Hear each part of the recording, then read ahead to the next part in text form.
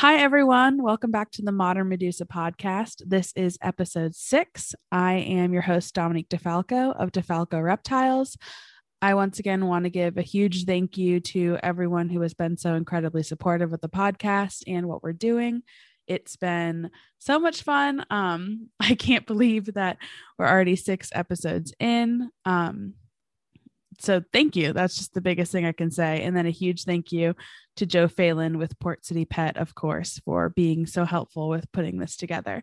So today's guest is someone really exciting. She is well known for the name she and her husband have made for themselves in the last year. So we're going to introduce Ashley Howdy of Focus Cube Habitats and Method Noir Exotics. Hi, Ashley. Hi, everyone. I'm here. Hi, Ashley. Thanks so much for joining tonight. Happy to be here. I'm super excited. We've been trying to do this for a couple days now, or probably over a week now, and very excited to finally be here. It's a really special time.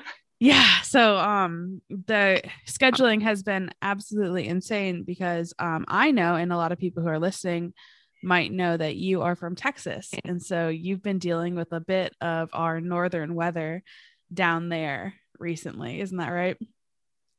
Yeah, that's been pretty crazy. So my mother's from the north. She's grew up in Hershey, Pennsylvania, and lives in Delaware.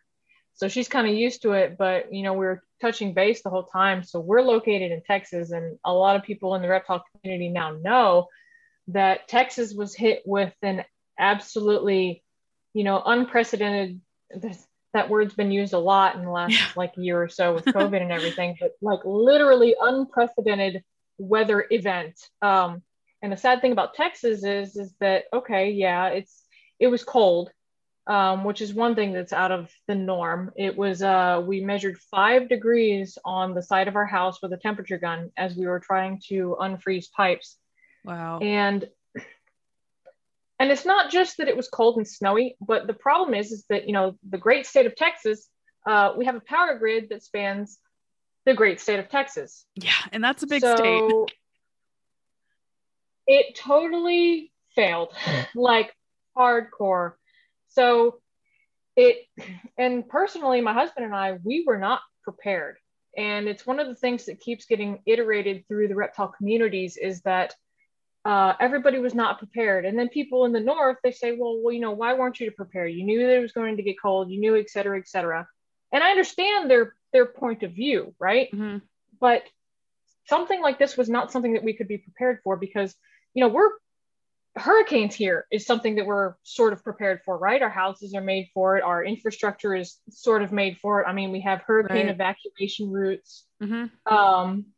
But for something like this, most of us did not expect the total power grid to fail us. And there's no reason you should have.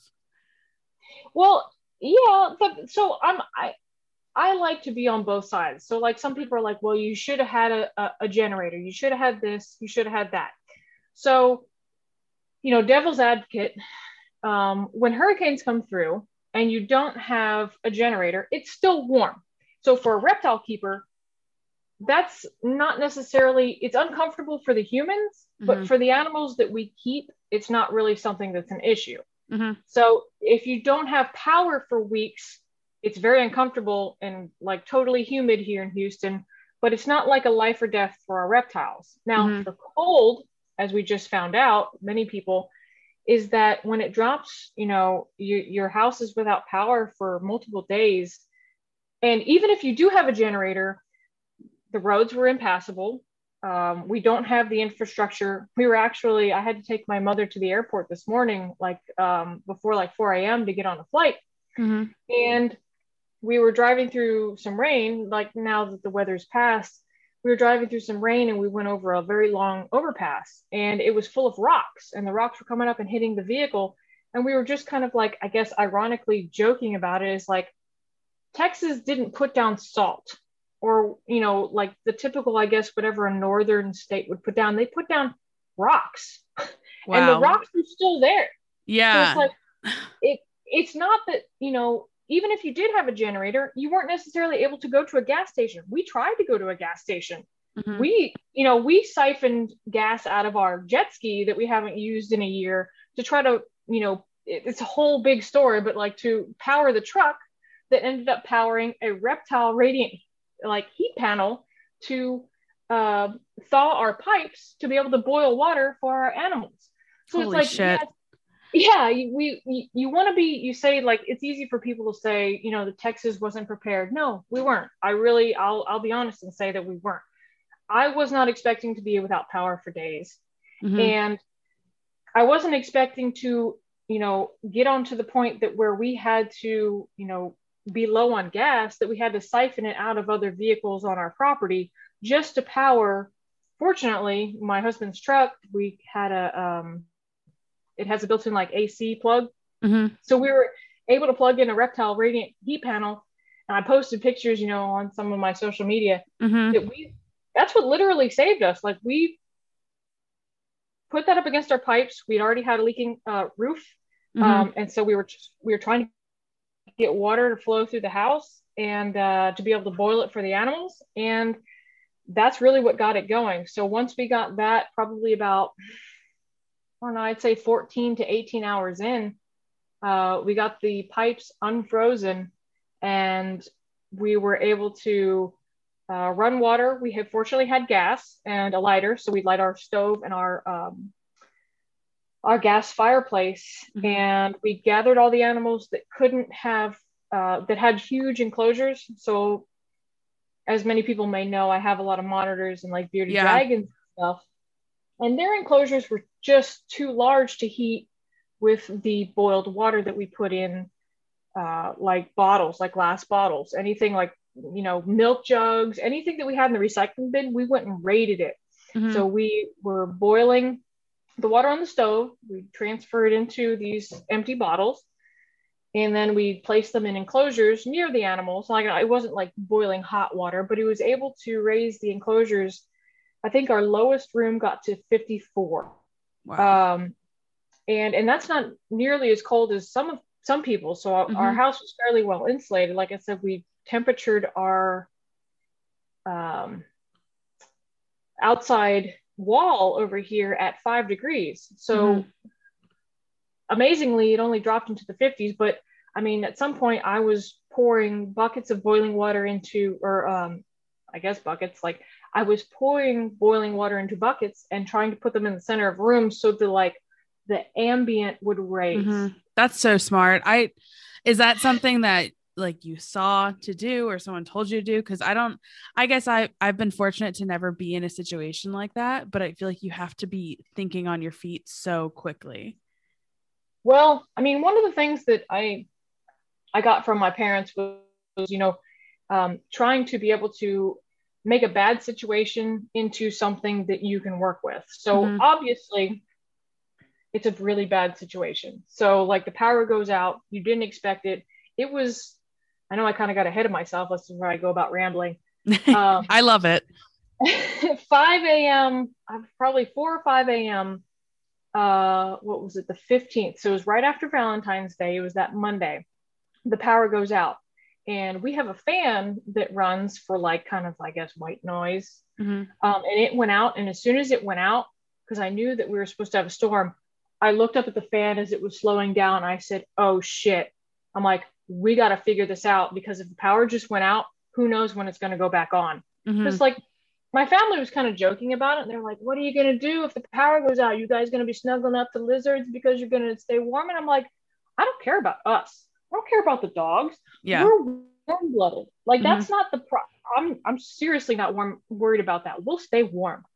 But I'm like, I have lots of animals that cannot generate their own heat. And I'm like, we were all kind of like joking and like poking elbows at each other. And it was like, yeah, we're going to put crested geckos in our pockets and, we're going to Mhm. keep them warm. And then reality set in and the power did go out. And it was basically all hands on deck. So I woke my husband up. I said, hey, the power's out. We got to figure it out now because it's probably not going to come back on. And Mhm. thank goodness we were able to get the fire lit. So that was another whole ordeal because Yeah, this house, that's very lucky. it's sort of old. It's not super old, but it's sort of old in the way that fireplace is set up, I sound like Kevin Hart, the way my bank account's set up. The way that the fireplace is set up, it doesn't light like super, I guess, straightforward. So we had to figure out, and of course, we didn't have a long nose lighter. So we're of course not in there. And thank God, like I know a lot of people ran out of natural gas here in Texas. So that's another thing. It's like people are like, well, use, your gas fireplace. Well, one, a lot of homes are set up just electric because we don't have extreme colds here. And the second part is that, yes, if you were thankful enough to have a natural gas fireplace, there was just a shortage of it. And thank God ours was fine. That was one of the saving graces of this whole thing, is that we were able to get the fireplace lit after some definite tense moments of, cussing and yelling and like arguing with each other why we couldn't get it lit, because it was just the stupid button that didn't work. But that's another. So we got it lit without blowing the house up.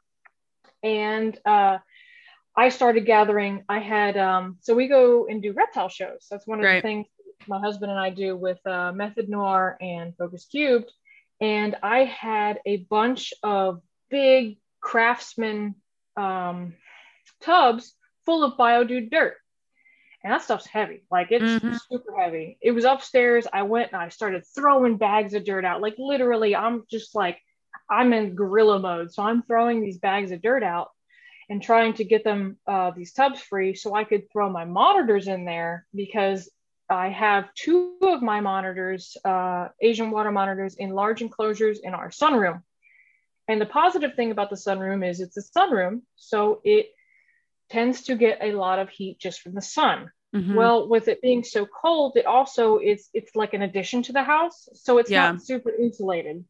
So it was dropping, I think by the time I got the monitors out, within a couple of hours of the power going out, it was already dropping to 45 degrees in there. Oh my God. Their enclosures, fortunately, were more insulated, but like the actual sunroom is 45 degrees. So I'm just like, oh my God. Okay.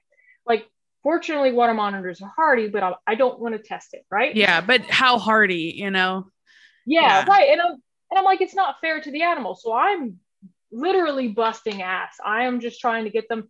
I have the tubs. I clean them out just so they don't have like a ton of like spider webs in them, basically, because they're in storage.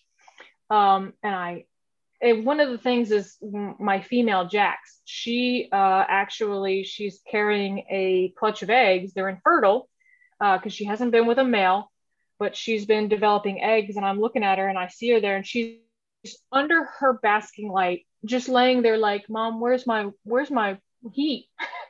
she's standing there, and I open the door and she's looking at me like she puts her tongue out and she's looking, and I'm like, hey baby, come on, we got to get out of here. So I grab her and she's like scrabbling, but she's cold, so she's not like super fast. So I get her, and fortunately they're used to going in tubs for like shows and then going to the vet and stuff. Yeah, because she's the one that you bring to a lot of the shows, right? Well, she's my female. She's actually my first water monitor, so I have a lot of time with her. I don't bring her to shows. That's you bring Dex and Jax. Yeah. Okay, yeah, my mistake. Yeah, that's the names. We have a different, not easy naming system. Whenever we're like yelling at them, we're like, Jax, Dex. Not that it matters. They're lizards, but it's still funny. But yes, Jax, she's my first water monitor, and she's probably about 3, almost 4 years old now, and she's been cycling, so she was developing eggs, and I was like, all right, come on baby, I know you're just trying to bask, but there's no heat. So I put her in the tub and I put her in front of the fireplace, and I put a temperature gauge in there. We have a lot of Gobies, which are Bluetooth. Oh yeah, they're the best. Super awesome. That's so good that you had them. Yeah. So we had the temperature gauges, and I put them on the edge near the fire, just to make sure she wasn't getting too hot. But I mean, it wasn't super powerful, so that really wasn't a worry. But I wanted to make sure that she wasn't like, getting nuked in there. So I put her in the tub. Okay, first one done. Now, Ember, she's in another enclosure, and she's super easy. She's actually my blind water monitor. Super, super sweet. And she's just like kind of like laying up there, and she's got like a triple decker cage or enclosure, sorry. And she's she's hanging out there and she's like, I'm kind of cold. So I just go and I scoop her up in there and she's just kind of looking around like, where are we going? So I put her in a tub. I stacked them on top of each other. Fortunately, because the rest of the animals were in the house, the temperatures were kind of stable at this point. They were like around, like, it was dropping. So we keep our temperature set at, in the winter, 74, which is not too hard because obviously it doesn't get that cold here. So at this point, it's probably dropping to about 65 in the regular house, which is really not too bad. Right. Now, it's not great, but it's not too bad. It's chilly, but it's livable. Yeah. So all the bearded dragons, the boa constrictor, the carpet python, the green tree, the leopard gecko, the frog, all the other animals really were pretty stable. So that's when I started boiling all the water. And then we have some friends in the neighborhood and they were texting us and they're like, hey, do you have water? We're like, yeah, we have water. And they're like, man, we don't have any water. And we're like, uh-oh. Like, the freeze has been setting in for long enough now that the pipes are starting to freeze. And this isn't something that we're super used to. So we're like, okay, now what? Do we run the water and just try to keep it moving? So we tried to put it on full blast in all the sinks. And it just kept getting, slower and slower and slower. And then as the day started to warm, the sun kind of like started getting on, not sun, but like, I guess, light, started getting on everything. And it kind of like stabilized. So we just kept boiling water. And for most of the morning, I guess, and probably till like from 5 a.m. till 11 a.m., I was boiling water, putting them in enclosures, and getting that radiant heat in there. And it stabilized them all around like 70 to 75 to 80, depending on the enclosure size.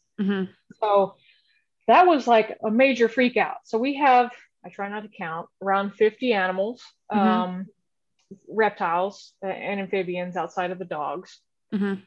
And they all, basically stabilized, whether they were in tubs in front of the fire or in their enclosures themselves.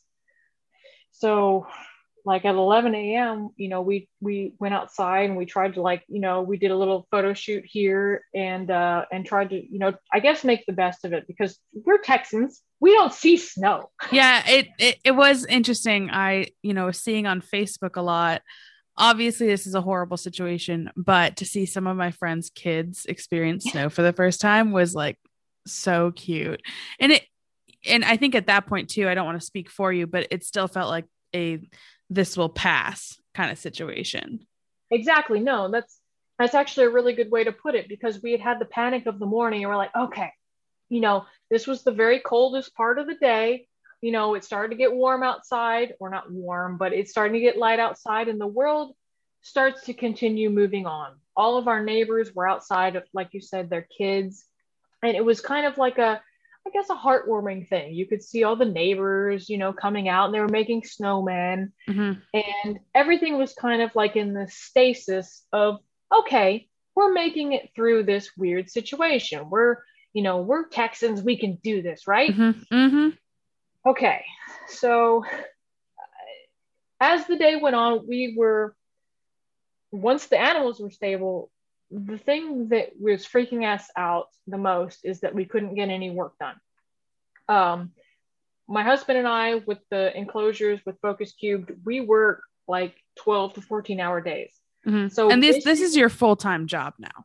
Yes, this is a full-time job now. Like I can talk about that later, but I guess me in December, yes, I actually quit my full-time job of 6 or 7 years to pursue this. And my husband the same earlier that year when the COVID shutdown happened. But yes, it is both full-time for both of us. And it is something that we take very seriously. One, because it is our sole income, or, the reptiles are our sole income. But two, we want to make sure that we, our customers and the people that also have a passion for reptiles are happy. So whenever we have a setback like this, we're kind of freaking out. So we're like, okay, this is like a, weird thing. We're going to have a day of no power and we're going to get through this. The animals are going to be fine. We're going to move on. But as the day started going on and like we talked to our neighbors and everybody's like, yeah, we don't have any water. And they're like, we don't have any power. So some of the houses in this neighborhood have the generators that are, attached to it, the natural gas generators. Mm-hmm. We had people coming like, do you need coffee? Do you need anything? We have full power. And we're like, no, we're fine. You can't just say to your neighbors that like have no idea what you do. Oh, we have like 50 reptiles that like really need heat right now. So can we bring them over? No, that's not really something that you can do. So we're like, no, we're fine. Everything's good. Thank you very much. And just, it was kind of like a coming together of people that really don't like, we're more introverted people. So we don't like talk to our neighbors, and like our neighbors don't really talk to us. It's kind of like the thing that, everybody's kind of like in a stasis, that they're fine. But like everybody came out and we're talking about like the families, like our neighbors across the street used to live in the Netherlands, and they were like, yeah, it used to be cold like this. And so it was kind of fun. So you got to like explore and talk to people and be in a situation that you weren't normally in. Right. And that's day one. That's day one. So as the day went on, we were still like, man, we can't get anything done. So we tried to get on the internet and we tried to do some like research stuff. And this is when we like really kind of got hit with it. This is probably about after we were outside, we walked the dogs and all that stuff, and they played in the snow, and we took the video, and it was very cute. So we tried to get on and start doing research. We're trying to do like, learn some stuff, watch some YouTube videos, and basically use this time for like research and development. So because we're always like so freaking focused, and we like to watch reptile videos. That's a nice little pun there. You're very focused. Almost like you're focus cubed. That's a good one. You're on it. I'm on top of it. So yes, we're very focused here at Focus Cube. So we were trying to watch videos, but the cell service was abhorrent. Like it was just like absolute dog crap. So we were like, well, I guess we just got to sit here. And we were kind of like looking around at each other, and we're like, how long is this going to last? It's just still kind of stunned from the morning. And so I was like, I don't know. And we're just looking around. I'm like, well, I mean, we could try to assemble some stuff with the batteries that we have. And so we tried to go do some work. We went into, to the shop and, tried to like clean up some stuff and like screw some stuff together. And we're like, man, we can't see. There's not enough light, because we use like high powered LEDs and everything to make sure, it puts everything in a good relief. You can see where all the edges are and so forth. And we're like, well, this isn't working. So it was starting to drop again as the evening went on. And so we had to go do the boiling again. And we're like, well, the power's still not on. And of course, so we're one of the Entergy customers, and they got hit. So like the last hurricane went to Louisiana, which is obviously right next to Texas.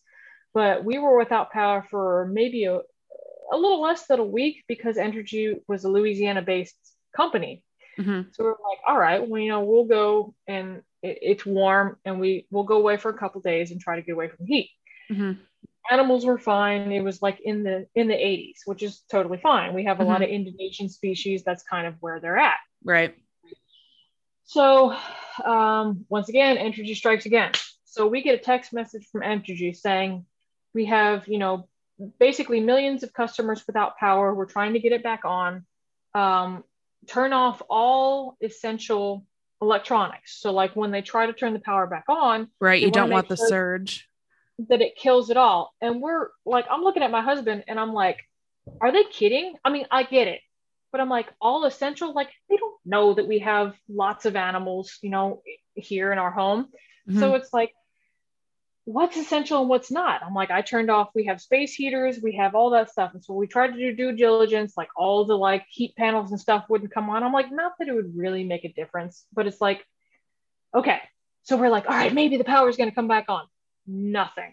So it started getting dark, and we're facing another night being super cold. That was the night that was supposed to be the worst. And so basically, long story short, we kept boiling water. We actually ran out of water because the pipes froze. We didn't know what to do. We got the truck started. We parked it in the yard.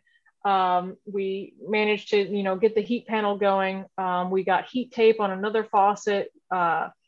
And we made it through the night, basically taking shifts, making sure the fire was on, temping the animal tubs, making sure the rooms the animals were still in were good, refilling water bottles, and basically like what a lot of us did is used warm water to radiant warm enclosures. So the crested geckos, I actually put them all in little deli cups, and I brought them into the living room, which was the warmest. It probably was around 75. And we got all the bearded dragons at that point, the crested geckos, the monitors, and everything. The only things that were still in their enclosures at that point were the boa constrictor snake, and all the rest of them. We had carpet python, not the snake. They were still in their enclosures because it was holding well enough in their 4x2x2s to stabilize. And of course, carpet pythons, they're hardy. They're used to Australia, which is, it does dip down. Now, it's not something that like dips down randomly, like every other day, but he was fine. The boa constrictor was fine. And the bearded dragon that was on top of that third stack, she was fine as well. She was the one that I posted the photo of. She had a champagne bottle full of water that she was holding on to. And I was like, T, her name's Little T. And I was like, I feel you. Girl after my own heart. Exactly. And I was like, if the reptiles can do it, I can do it. So just kind of, we grit our teeth. And, there was times where I just wanted to, break down and just like, what is going on? Why is this happening? Why is it 5 degrees outside? Why is it snowing? Like, the snowing's cool, but like, okay, we're done now. That was fun. So we ended up with the second and third day. We got power for long enough. We took my husband's truck. We went and got a full tank of gas after, siphoning out of old gas out of other vehicles, to keep powering it. And at that point, when we started, the rolling blackouts started to actually be rolling and not just blackouts. We that was light at the end of the tunnel. So, the temperature started coming up and animals started to go back into their enclosures, because we had one of my monitors. She broke out, the actual gravid female. She broke out of her tub and went exploring around the house, which she's done before, but we were like, hey, Jax, what's going on? She found the Biodude dirt and it was like kind of like rifling through. And how did your dogs do with the animals all being in the living room? Well, so we have a female Doberman that's been with us since she was a puppy. And she's a total butthead, but she was fine with the animals. She doesn't really mess with them. Now we have a rescue Doberman that we got probably, I don't know, it's almost probably a year now. We got him when he was about 5 years old. And his owner specifically said, without knowing that I had so many reptiles, he's like, he hates snakes. He kills snakes. And I was like, what a random thing. No, it was really weird, because that's at my previous job. He was actually one of the managers there, and he had just he had a kid, and he was having his second kid, and he's like, honestly, I don't have enough time for the dog. My wife's worried about the dog because he's not aggressive in any way, but he's just a big boy. So he's just kind of like, So he was like, and he said, you already have a Doberman, so that's basically how we ended up with him. He's very sweet, but he does not like reptiles. So what we call the monitors is the snake with legs. He's like, I don't like the snake with legs. So anytime he sees them or like they're scrabbling around, he whines and he comes to us and he's like, the snake is coming out. So that's good that at least he's like afraid of it rather than aggressive towards it. Yeah, he doesn't like totally attack them, but I'm sure if he was like given the chance, like he would be like, oh, this is bad. I need to protect my people. And it's not his fault. He's just a dog. Right. So fortunately the monitors, they're big enough. Like he's been whipped by my female water monitor, the same one that got out before. So he's like, oh, it's you. I'm not going to mess with you. And she's like, yeah, I know how to take care of myself. So she got out and he was whining and he came up to us. He was like looking at us and I'm like, what's going on? And he goes and he looks at us and then he runs off and I'm like, he's trying to show us something. So this is like a total like Rin Tin Tin moment. He's like, look at the lizard. And he's like pointing at her and she's just like, hey guys, I'm in the dirt. Can I play with this dirt? She's like, I have no idea that I'm like so close to dying with this cold. I'm just playing in the dirt. Yeah. She's like, I'm just getting a little tired. Yeah, that's one of the things that kind of like warmed my heart was like the animals, we were able to keep them into enough of a state, like they're warm enough that like they just wanted to, try to go explore. Like they were like, why am I in this like 2x3 thing that's black? They don't get it. So it was exciting. We were worried about like the toilets backing up because everything was freezing. And so many people, it's really sad how many people lost animals because like anytime that we could get on the internet, like for a moment it was just scrolling through all the Texas pages. It's like, what do I do? I have no power, my bearded dragon. And I'm like, if I were those people, because a lot of people, you should have generators in Texas, you should be prepared. A lot of these people are in apartments. The apartment complexes don't have, additional power. You can't put in a generator. So it's like, what are you supposed to do? They don't have water because the pipes are frozen. It's not like you can't, as a person in an apartment complex, go and try to warm the pipes with something. That's just can't do it. So these people are stuck with body heat. Right. And so many people were doing. It's a privilege too, to like, for those who could afford a generator, because while it is very easy to say get a generator, they're expensive. And one that's going to last you the 4 or 5 days, like that's going to cost you more money. Well, yeah, especially like people were talking about. So there's just gas generators and there's inverters, and then there's ones that are like dual power, and you're going to be spending, at least $1,000 on one that can do like propane or gas. And it's like, yes, if you just have a bearded dragon and you're just, you just have a pet or a couple pets, it's really, you can't just tell that person like, hey, you should have this generator for this freak, cold that you're not expecting. And because people say you should have a generator for hurricanes. Yes, okay, but it's warm. So as far as the reptiles are concerned, it's not necessary to have a generator when a hurricane comes through. If as long as, obviously you're not wiped out and your house isn't totally wiped out and the generator's totally a moot point, because that's the thing with hurricanes. But a lot of these arguments, it's just it's people not really understanding the depth of what happened. And while yes, it gets colder for longer in other places in the north, and they are more prepared for stuff like this, it's not necessarily something that happens down here. The houses aren't built for it. The infrastructure is not built for it. It's like, yeah, they put down rocks.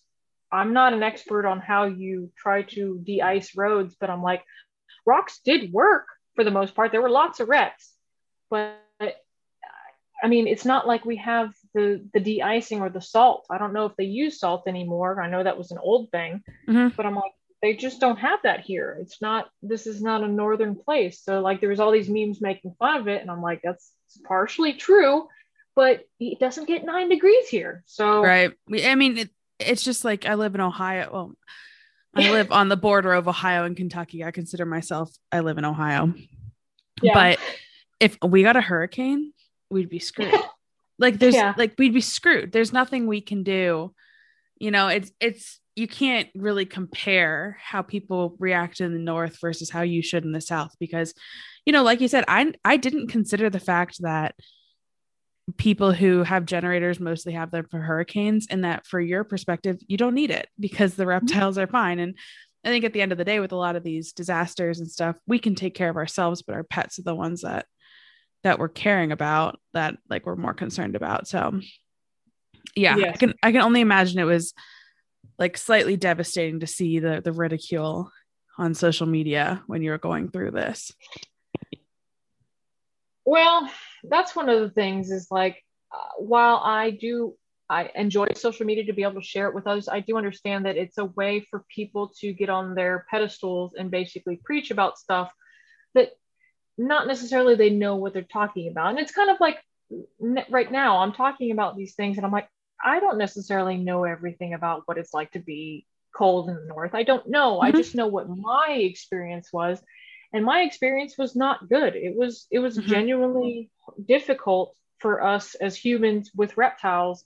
And it's like the people that go and they ridicule us or ridicule Texas or the situation on social media. It's like, I get it that, on one hand, everybody thinks we should have been prepared. But on the other hand, it's like, man, be in our shoes. And that's always the argument, is like, be in the people's shoes who actually experienced it.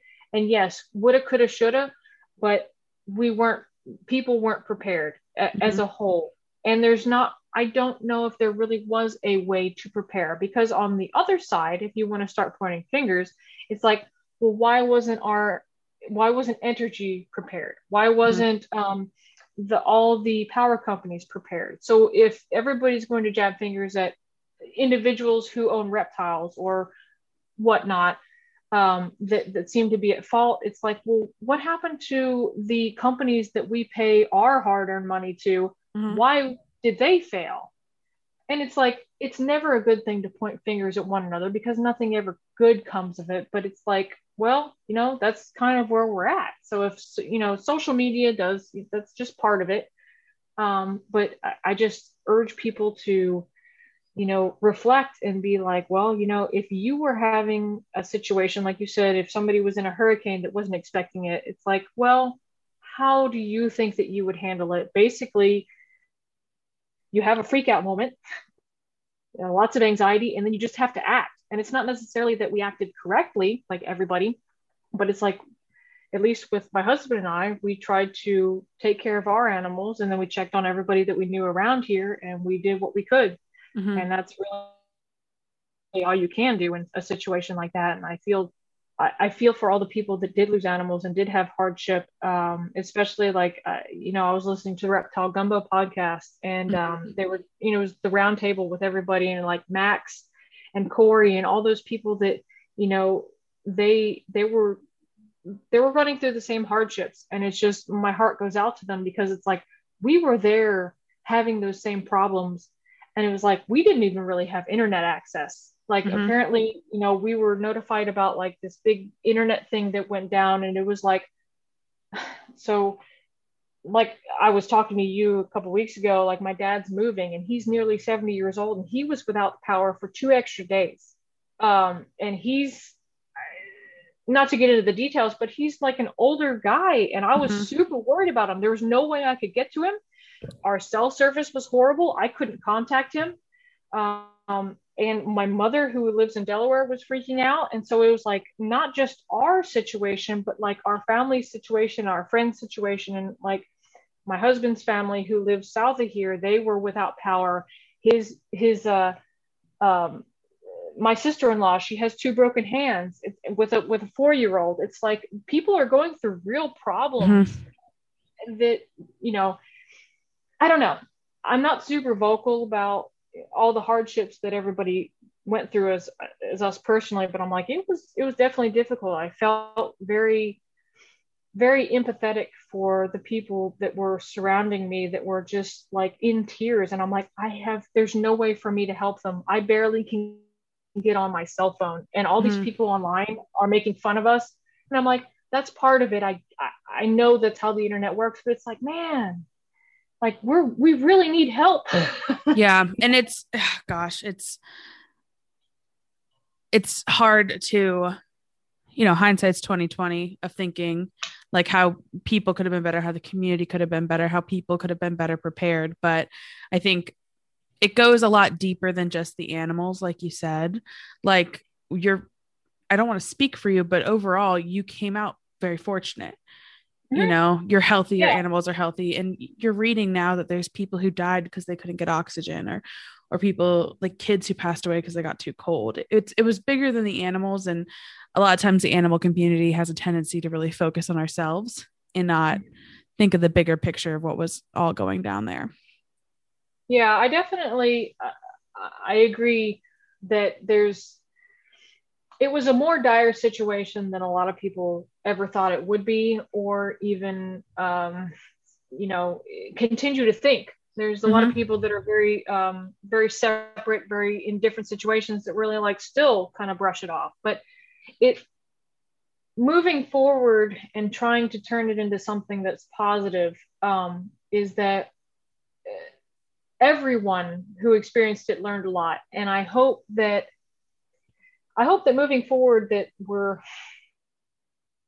the political part of the energy grid and all that stuff. I'm like, I just hope that something good comes out of it, that, the trials that everyone went through, and the people and the animals and like even the wildlife that's been lost because of it, I hope that Yeah. we can grow from it, and learn and try to, I guess, be ready for next time. Like the last time something like this happened was probably 20, 30 years ago.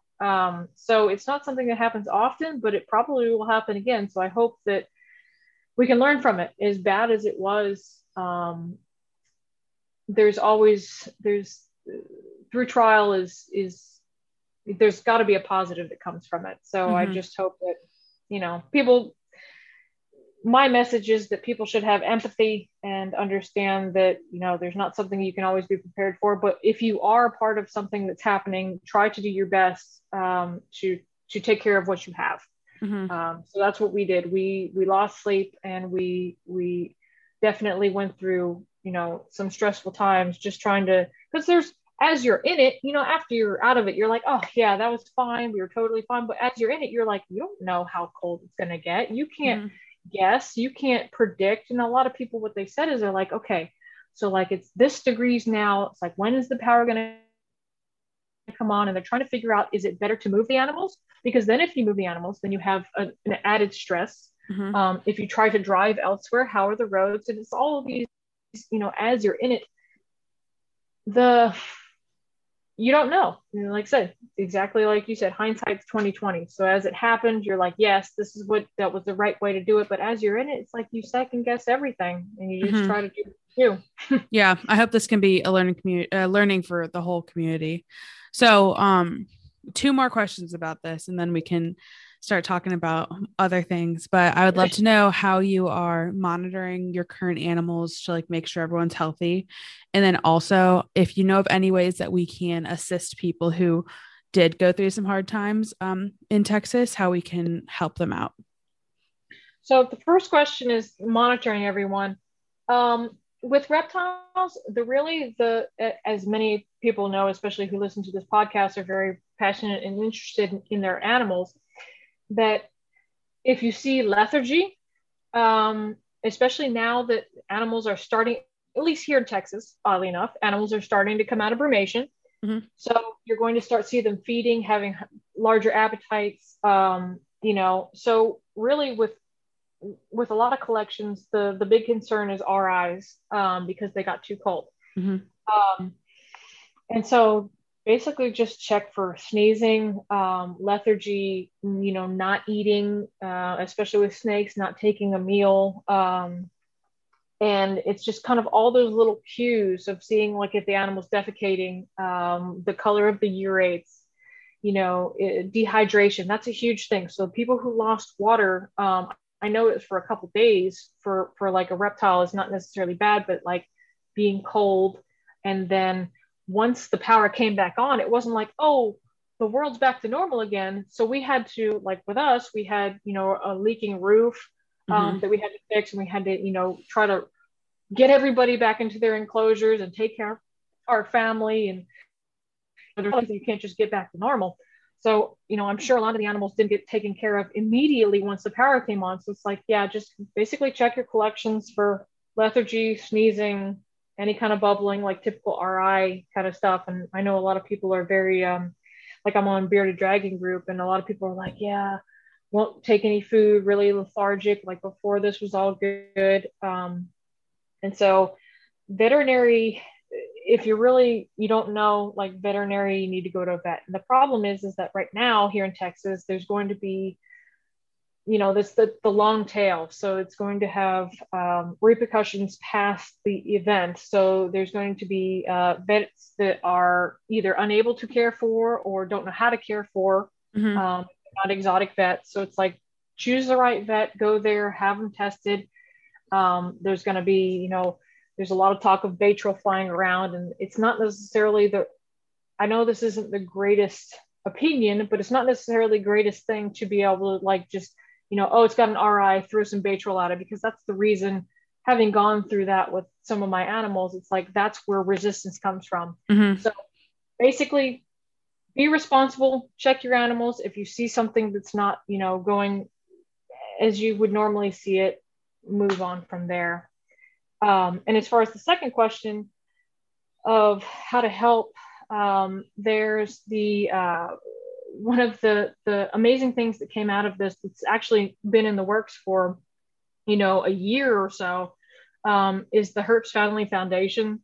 That's Sean Gray and Lori. They are down here in Texas. They're a reptile show promoter, and they put on, like, we try to do as many shows as we can with them, just because, like, they have some of the greatest shows. They do a lot of work.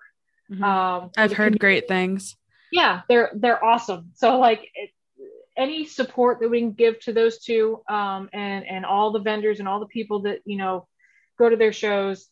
They started a foundation, so you can find that, and I think it's the Herbst Family Foundation at gmail.com. But and I'd look on my phone, but it's going to get all wonky if it's what I'm videoing on. We'll double check afterwards, and I'll put it in the description of the podcast. Yeah. Okay. Awesome. And that's going to be, that really supports the families that are in need. And there's also I think it's the Texas Relief 101. I'm not sure. I think it's Reptile Relief 101. Okay. Reptile Relief 101. That was the, what we later found out was the repercussions of a big, internet argument, as far as, and something that really shouldn't have happened, but it did. And other reptile, enthusiasts in the hobby started this to try to help out, the people that were affected. So don't quote me on the names, but once we, get all done with this, if you put those in the links, those are going to be the best. I absolutely will. Awesome. Well, thank you. First of all, thank you so much for talking through all that, because it is, it's a very hard situation. It's not necessarily something you're going to want to talk through all the time, because it is, I don't want to say it's traumatic, but it was a very difficult situation to go through. But on a little bit of a lighter note, I would love to talk, kind of get into your history with reptiles, how you've been working with them, and how you've gotten to where you are today. Well, I guess if people are familiar with the Herpetoculture magazine and the Herpetoculture podcast, my husband and I have been on that, and I've written a couple articles. But if you're not familiar with that, my story basically starts when I was about 7 years old. My parents were basically the original enablers that started the whole, reptile obsession. Oddly enough, they weren't reptile people. They really had no vested interest in the reptiles. They just knew that it was something that I was interested in. Like my dad, he grew up in the country. He caught snakes, and we had some land. And when I was growing up as a kid, he'd be welding and stuff, and then he'd see a snake and he'd go grab it, and he'd want me to touch it. And I was kind of freaked out. I was just a little kid. He's like, no, it's a snake. It's okay. And he'd catch it, and he wouldn't, he'd be holding it. And I didn't know what kind of snake it is. And I found out later, when he was a kid, he used to catch venomous snakes all the time. And he was just, he was a country kid. He just, loved wildlife. So fast forward, he actually became a Houston police officer working with canines. So he was very familiar with, animals that I guess had, could be potentially dangerous. It's not that dogs are, inherently aggressive, but he did work with the dogs that definitely had some attitudes. Being police dogs. And so I grew up with animals that basically were, that had some personalities, and I was always interested in the reptiles. And my mom wasn't necessarily afraid of reptiles, but she would always tell me when the lizards were on the wall outside. She'd be like, Ash, come here, come catch it. So it was the little anoles, growing up. I grew up in Houston, Texas. I haven't gone far. So I grew up here, and I used to always catch little anoles on the wall, and I was just a little kid. I loved reptiles. So they were fascinating. And also because I was an only child, I think that between the dogs and the animals that I had as a kid, I really found, I guess, solace with the animals, because I didn't have a whole lot of people interaction. I didn't have a lot of friends. I was kind of the weird kid. I'm still the weird kid, which is totally aren't we all? I think if you're on this podcast, you're qualified as a weird kid. Sorry, everyone. Yeah. But it's that's the best way to be. I think it's you are who you are. And that's what I always tell my husband, that reptiles are what they are. They don't try to like put on, I guess sometimes they're like, they puff up and they're trying to be big and bad, but I'm like, they're very instinctual animals. And I very much respect them for that. I love that, you know, they, if they want food, they're like, I want food. If they want to go somewhere, they're like, I'm going here now. And I love that, because like so many, when I was a kid, I was super made fun of because I was totally a geek, which also is fine. But as a kid, you don't know how to deal with that. So you feel like put down. And like now I'm like, I'm proud to be that way. But as a child, like you just don't know. So I was like, okay, I'm going to go play with this toad over here because the toad's just going to pee on me. It's not going to do anything bad. Yeah, it's expected. There's something expected about working with animals, at least reptiles. Exactly.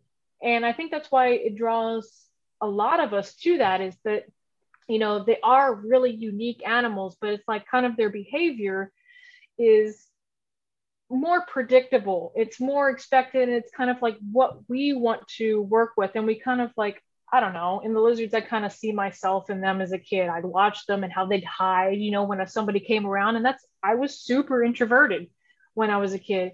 And it's like, I was like, I want to be a little lizard, So anyway, I don't know if everybody had that experience. You just really wanted to be a Teenage Mutant Ninja Turtle. Exactly. I love those too. Oh my God, it was so much fun. Yeah. Yeah, I grew up in the 90s. And so, 1994 through like 1996, my parents were like, I wanted an iguana. Actually, let me rewind. I wanted a Nile monitor. I didn't know what a Nile monitor was as a kid, but I knew I wanted it because it was big. So I would look in all the books, because that's all you had back then. There wasn't any internet. So I'd go and look in the books in the library, and I was like the kid, like looking through all the nonfiction books and all the lizards, and it was the Nile monitor and the iguana. And in the 90s, that's what really was imported / like in pet stores. And so my parents were like, man, the Nile monitor, that seems a little much, looking at it, like they're kind of like assholes, which they still are assholes, because that's just their personality. They're wild caught, like people pick them out of the wild. So they were like, well, how about we get an iguana? Like most, which is also an asshole lizard, but lesser known. Absolutely. Yeah, it just, which cracks me up, because it's like you chose two really bad lizards. And that's what was so funny about the 90s, and what a lot of people, I guess now, in social media, they didn't have that experience in the 90s of like, they just came into the reptile hobby when there was internet and when there was information. Back then, like, there really wasn't anything. You went to a pet store and they were like, here's an iguana for like $15. Do you want it? There was like 20 of them in the glass aquarium. Yeah, and they're all really small and really cute. Yeah, they're green and they got their little eyes, and they're all like kind of puffed up like little hot dogs, Yeah. That's what I saw as a kid. And I was like, oh my God, I want that. I wanted the Nile, but my parents wouldn't let me. So I was like, sweet, great iguana looks cool, right? So the best thing they could have done is they say, all right, Ash, if you want an iguana, you have to wait a year until your birthday, basically a year. And I was like, oh my God. I'm like, kids don't have that kind of attention. Yeah, a year is a long time. Yeah, when you're 6-7 years old, I was like, okay. And so they thought that I would lose interest in it, but I didn't. And so I read all the reptiles magazines. I would make them go to the pet store and I'd get all the books. And like, there's these awful books. I mean, they were horrible. Like, I go and look at them. I found a couple as my dad's been moving recently. And I was like, oh my God, somebody like printed this. Like, they spent the time and the this money. This was scientific fact? What? Yeah, that's what's insane about it. So I look at that stuff and I'm like, oh my God, the 90s, wow. But I digress. That was a really fun time to be a part of it. But so a year went by, it was my birthday, and I wanted to go on. I read all the books and they were like, all right. I was incessant, like a lot of us, I'm sure. So I was like, all right, iguana. And then so we went to the pet store, and of course my dad, he's always loved animals, and he's definitely not the one to be, outdid. He was like, do you want 2 iguanas? Do you think your iguana needs a friend? And I was like, heck yeah, my iguana needs a friend. Oh my God. I'm like stressing out for you. And I know how the story ends. Like, Yeah. So we ended up, and I remember my mom was pissed off. And I reflect on it now, and she was like, those people in there were rolling their eyes at us. And I was like, oh, yeah, because we were the people that came in and were like, oh, they need a friend, like a puppy, you know? Iguanas don't need friends. No, They really they don't. But they still sold it to us, which was also, that's kind of how that all goes down. Because one of the sad things is that like that pet was then and now still is kind of expected as a disposable pet, which it shouldn't be. They're actually very intelligent animals, as much as buttheads as they can be. So anyway, we get these iguanas home. We get an even bigger enclosure, which is, better than I think most people would have done. So my dad got an extra, large enclosure, and we put them both in there. They had a fluorescent light and like a red light. That was it. I think it was a black light. It wasn't even a red light. So it was the red warm light at night. Yeah, I had that for my first leopard gecko because I wanted to be able to see it at night because I was an idiot. Well, we didn't know. We were I know. Oh, cool. So we put it in there, and they chose, I don't know why, still to this day, I like sometimes have dreams about it or think about it as I'm going to bed. They chose to put slate rocks, like hundreds of little slate rocks in the bottom of this basically terrarium aquarium on the second story of our house. And I'm like, okay, it looks pretty. We've got sticks in there. We disinfected some sticks. We put them in there, and we had the little lights, and they were, doing iguana stuff. And then they poop all over the place on the rocks. And whose responsibility was it to clean it? Well, it was mine, because they were my iguanas. I waited a year, and I was supposed to know all about iguanas. So they put all these rocks in there. So once again, this is kind of, I guess, like a really good, not coming of age story, but like responsibility story, is I had to take every single one of those rocks out there, carry them downstairs, go and clean them with bleach, because they taught me that I should clean it with bleach. So I think that's where like sort of my disinfecting, obsession went to. I'm really about clean stuff. So I think it started there, because they're like, you can't let the poop, you can't let it not be in there for too long. So I'd come home from school, and I'd look, and they'd poop, and I'd be like, oh my God, I gotta clean it. So I take all the rocks out of there, because I was trying to be a good kid. And I take all the rocks out of there. I clean it with bleach, and I wouldn't know how long. I didn't know what bleach was. And I was like, oh, it needs to be clean. So I had this kind of like obsessive thing that developed. And I was like this 7-year-old kid. And I'm like, but they're clean. And they're like, yeah, great. That's good.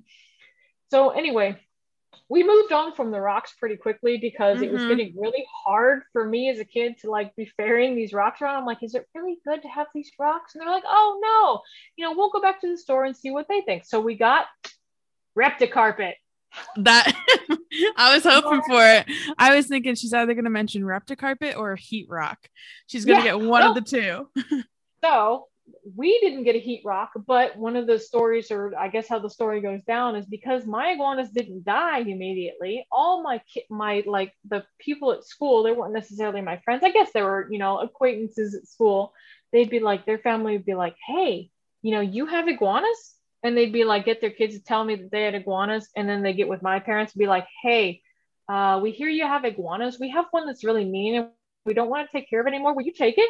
And of course, me as a kid, I'm like, yes, I want more iguanas.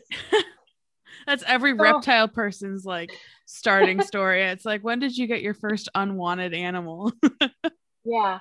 So it was like, I don't know, probably a year into having my 2 iguanas, and I was enjoying them. They were actually growing and doing fine. We actually took them to the vet and got recommendations on this like iguana food that we would mix up in this huge vat. My mom and I, it was a great memory I actually have, is we'd put all the like greens in there and the carrots, and then they had us mix eggs into it, and we'd freeze them in bags. And so like half the freezer was full of iguana food. So it's like, that's what really is awesome to me, that my parents really supported that. Cause like, I was going to say, it's great that they got so involved with it.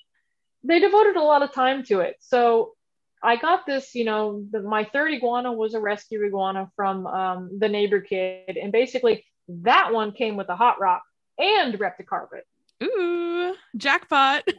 Yeah, yeah, yeah. When are we going to see some hot rocks built into the focus cubes? Oh my gosh. You could do a retro version. Retro, like fake hot rock. Yeah, limited edition. That was the thing. Like that's what you get. It was like it looked like, like a desert rock. And, I always thought it looked like Pride Rock from The Lion King. Yes, yes. Oh, because it always had like a slanted edge where they would just sit on top. Mm-hmm. Yeah, sadly, the animals didn't have a lot of pride in it because it burned them. But circle of life. Yeah, circle of life. So yeah, we got the iguana with the hot rock and the Repticarpet, and we went on our way. And then another birthday rolled around, and my dad showed up in his police car, and he had a huge male iguana in his hand. And I was like, oh my God, you got me another iguana. I had no reason to think of like why he didn't have it in a box, why it was huge, blah, blah, blah. Later, I found out that he had found this iguana. It was my birthday's in December. It was like December 5th or 6th. Mm-hmm. So a couple days before my birthday. He had found this iguana in Memorial Park in Houston. So it was pretty chilly, and some people were trying to like poke it with a stick. And so he was like, hey, my kid loves iguanas. Why is this iguana here? This shouldn't be here. It's probably somebody's pet that was let go. And so he chased after it. And he and a couple of his buddies, because obviously they're canine police officers, they're letting their dogs, take a break go to the bathroom at the Memorial Park and kind of like, I guess have like a little bit of downtime. And so he chased after this iguana and managed to catch him after the iguana went on two legs and was like, did the whole thing. Did the whole alien thing, the windmill legs just going to town. So he caught this iguana and brought it home, and it was the sweetest thing. He really was. I called him Lucky. I wasn't super imaginative with my names when I was a kid. That's okay. I once got a black goldfish that had an orange spot in its forehead, and I named it Orange Forehead. So I was also not very good at names. I still get made fun of for that one all the time. I swear that is the best name ever. It had an orange forehead. Like, I don't know what you wanted me to name it. That's awesome. I like that. Mm-hmm. I like that. I think, yeah, you should have a throwback to something like that now. Yeah. I can have the hot rock and you can have Orange Forehead. Yeah, I'll rename my cat. There you go. Yeah, your name's been, something for so long, but now it's going to be something completely outrageous. Yeah, why not? So yeah, that's basically the iguana story and how I came into reptiles. So that's when I was very young. My parents put a lot of effort into making sure that I was the one responsible. While it was stressful for me as a kid, not knowing how to necessarily take care of these animals, even though I was supposed to know, they knew that I was a kid. You only have so much attention span. But I learned my responsibility at a very young age, and I was very proud to basically, other than paying for food and stuff, be the one that was the sole caretaker of these animals as a kid. So I basically I cut my teeth very young with the reptiles. Mm-hmm. And from there, was your fascination always with big lizards? Because I know right now it seems like there's three camps of reptile people. There's snake people, lizard people, and turtle people, or turtle and tortoise. I feel like you fall under the turtle category, or excuse me, not turtle, the lizard category. I was just thinking about turtles. My mom definitely loves the turtles and tortoises. I was like a typical kid. I had a red-eared slider that was wild caught from our pond. All the things that you really shouldn't do. Mm-hmm. That's what it was when I was a kid. So I did have the red-eared slider. It was a very cool turtle. But yeah, I've always been the large lizard person. I've always been fascinated with things with legs. More recently, I've gotten into the snakes, I'd say probably within the last 5 years. And the snakes are absolutely phenomenal. They're a different type of animal to keep, as far as the the large monitors, but they have their own reward of keeping. I really do enjoy the snakes, and they're a lot. I don't know. I'm not using simple in a bad way, but they're a lot simpler to keep. Yeah. They're just with the lizards, like there's just so much time involved, and they're so curious and they destroy everything. It's like we have a carpet python and he loves to mow over all of his plants, and it's like that's fine. You can mow over your plants, like as long as you're not shredding your entire enclosure with the monitors do. I'm like, oh, Mhm. it's so nice. He just kind of like cruises over stuff and just like Yeah. lays it down. And it poops like once a month. Oh my god, that is the And greatest. yeah, I had a bearded dragon actually last year for a grand total of a week and a half because I told the rescue I work with I would foster it because my little sister, I lived with her. She was like, I want a bearded dragon. And then I was the one doing all the work. And I was like, absolutely not. Never again. Not until I'm more secure in my life. Cause it is, yeah, like you said, it's just a completely different type of animal to be working with, not just like the actual animal part, but the amount of dedication you have to put in every day to them. Mm-hmm. And the funny story is that I've always been a lizard person, and so I guess for like I said, I cut my teeth at a young age, having to pick up those rocks and take them downstairs and disinfect them, and then put them back for my iguanas. I got used to that effort, and so with the snakes, it was funny. Like, so my husband, whenever we first met, he knew that I was the reptile person because we had known each other since kindergarten, and I was the weird kid on the recess at recess that all the other kids were gathered around. He walked over and he's like, this is some weird girl that's holding a peeing toad, like this is gross. Like this is nasty. And we always tease each other. It's like, would you think like 30 years later that you'd marry that girl? And he's like, hell no. Yeah, that's so special. So so you were in the hobby, and then did you, when you guys were dating or like getting serious, was it something that he was like 100% accepting of? So Stephen is a very remarkable person in that he has a lot of patience for a lot of things. And I really do have to give that to him because whenever we first started dating, he knew that I liked reptiles. And it wasn't really, when we got together, we were living in an apartment. And once we started getting like real steady, I had a bearded dragon. So when I went to college, so I kind of got out of the reptiles as far as like whenever I was in my teen years because you always get interested in other things. Mm-hmm. You're just kind of growing up and going through all the trials and tribulations of being a teen and trying to figure out your place in the world. And I didn't really have a whole lot of reptiles at that point. But when I actually moved to Austin and I was going to college, I rescued a bearded dragon.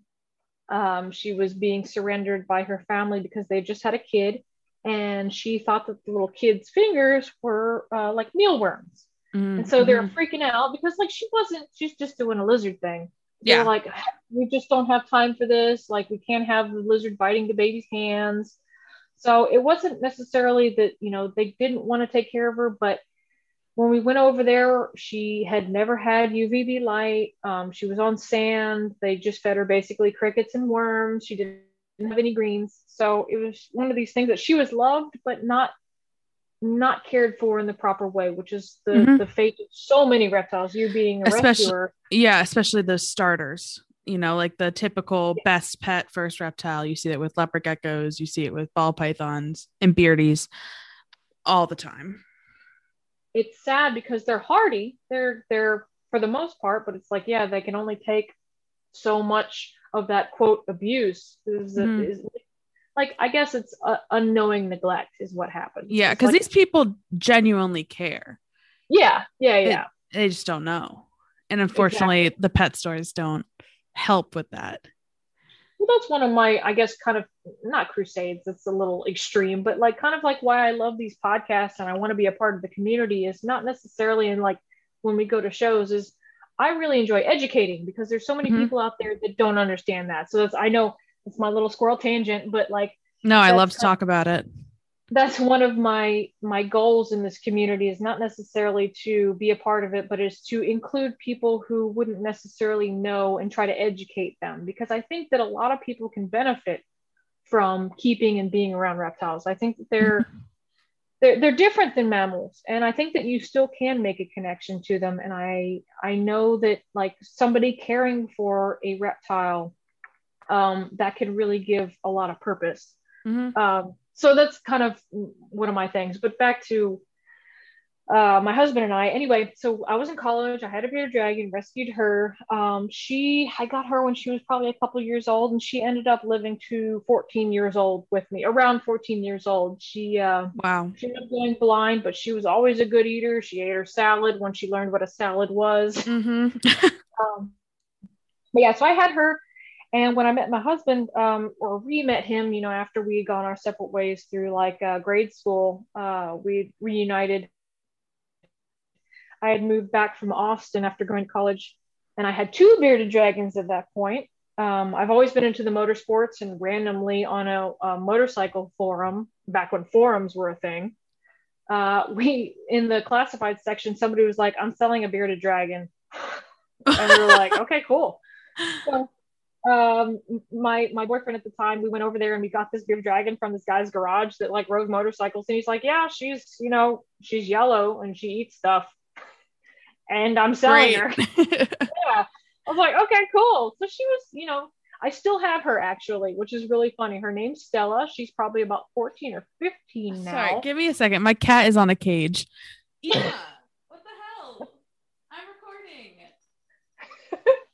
Oh my God. I think she's so good, and then she thinks I'm not paying attention. That's cats for you. All right. So you're going to pick up. She said she's yellow. Sorry. Okay, yeah. So she's yellow. Yeah. You got to keep me on point. I'll go off on any kind of thing. I was about to start talking about my cat. At the end. So, yeah. Yellow beard. Got it. Out of somebody's garage. So we're like, hey, yeah, we're here for the bearded dragon. And they're like, yeah, here she is. We give them $100. We get this whole bearded dragon set up, and she's super sweet. And yeah, I still have her to this day. So when I met my husband again, we moved into an apartment, and we had two bearded dragons. And within a year, the two bearded dragons turned into still two bearded dragons. Izzy passed away. And like I said, it was into motorsports, and we were actually at a drift event. And I surprised him by saying, hey, can we go over to the Walmart parking lot next door and go pick up a bearded dragon? And he's like, excuse me, what? We have one. Said, oh, yeah, there's a guy that was giving away bearded dragons and said that because there's little babies, they're two beards, mated, and they managed to incubate the eggs, and they didn't know what to do with the babies. Mm-hmm. They didn't think that she'd have that many. So they were giving away like no one ever does.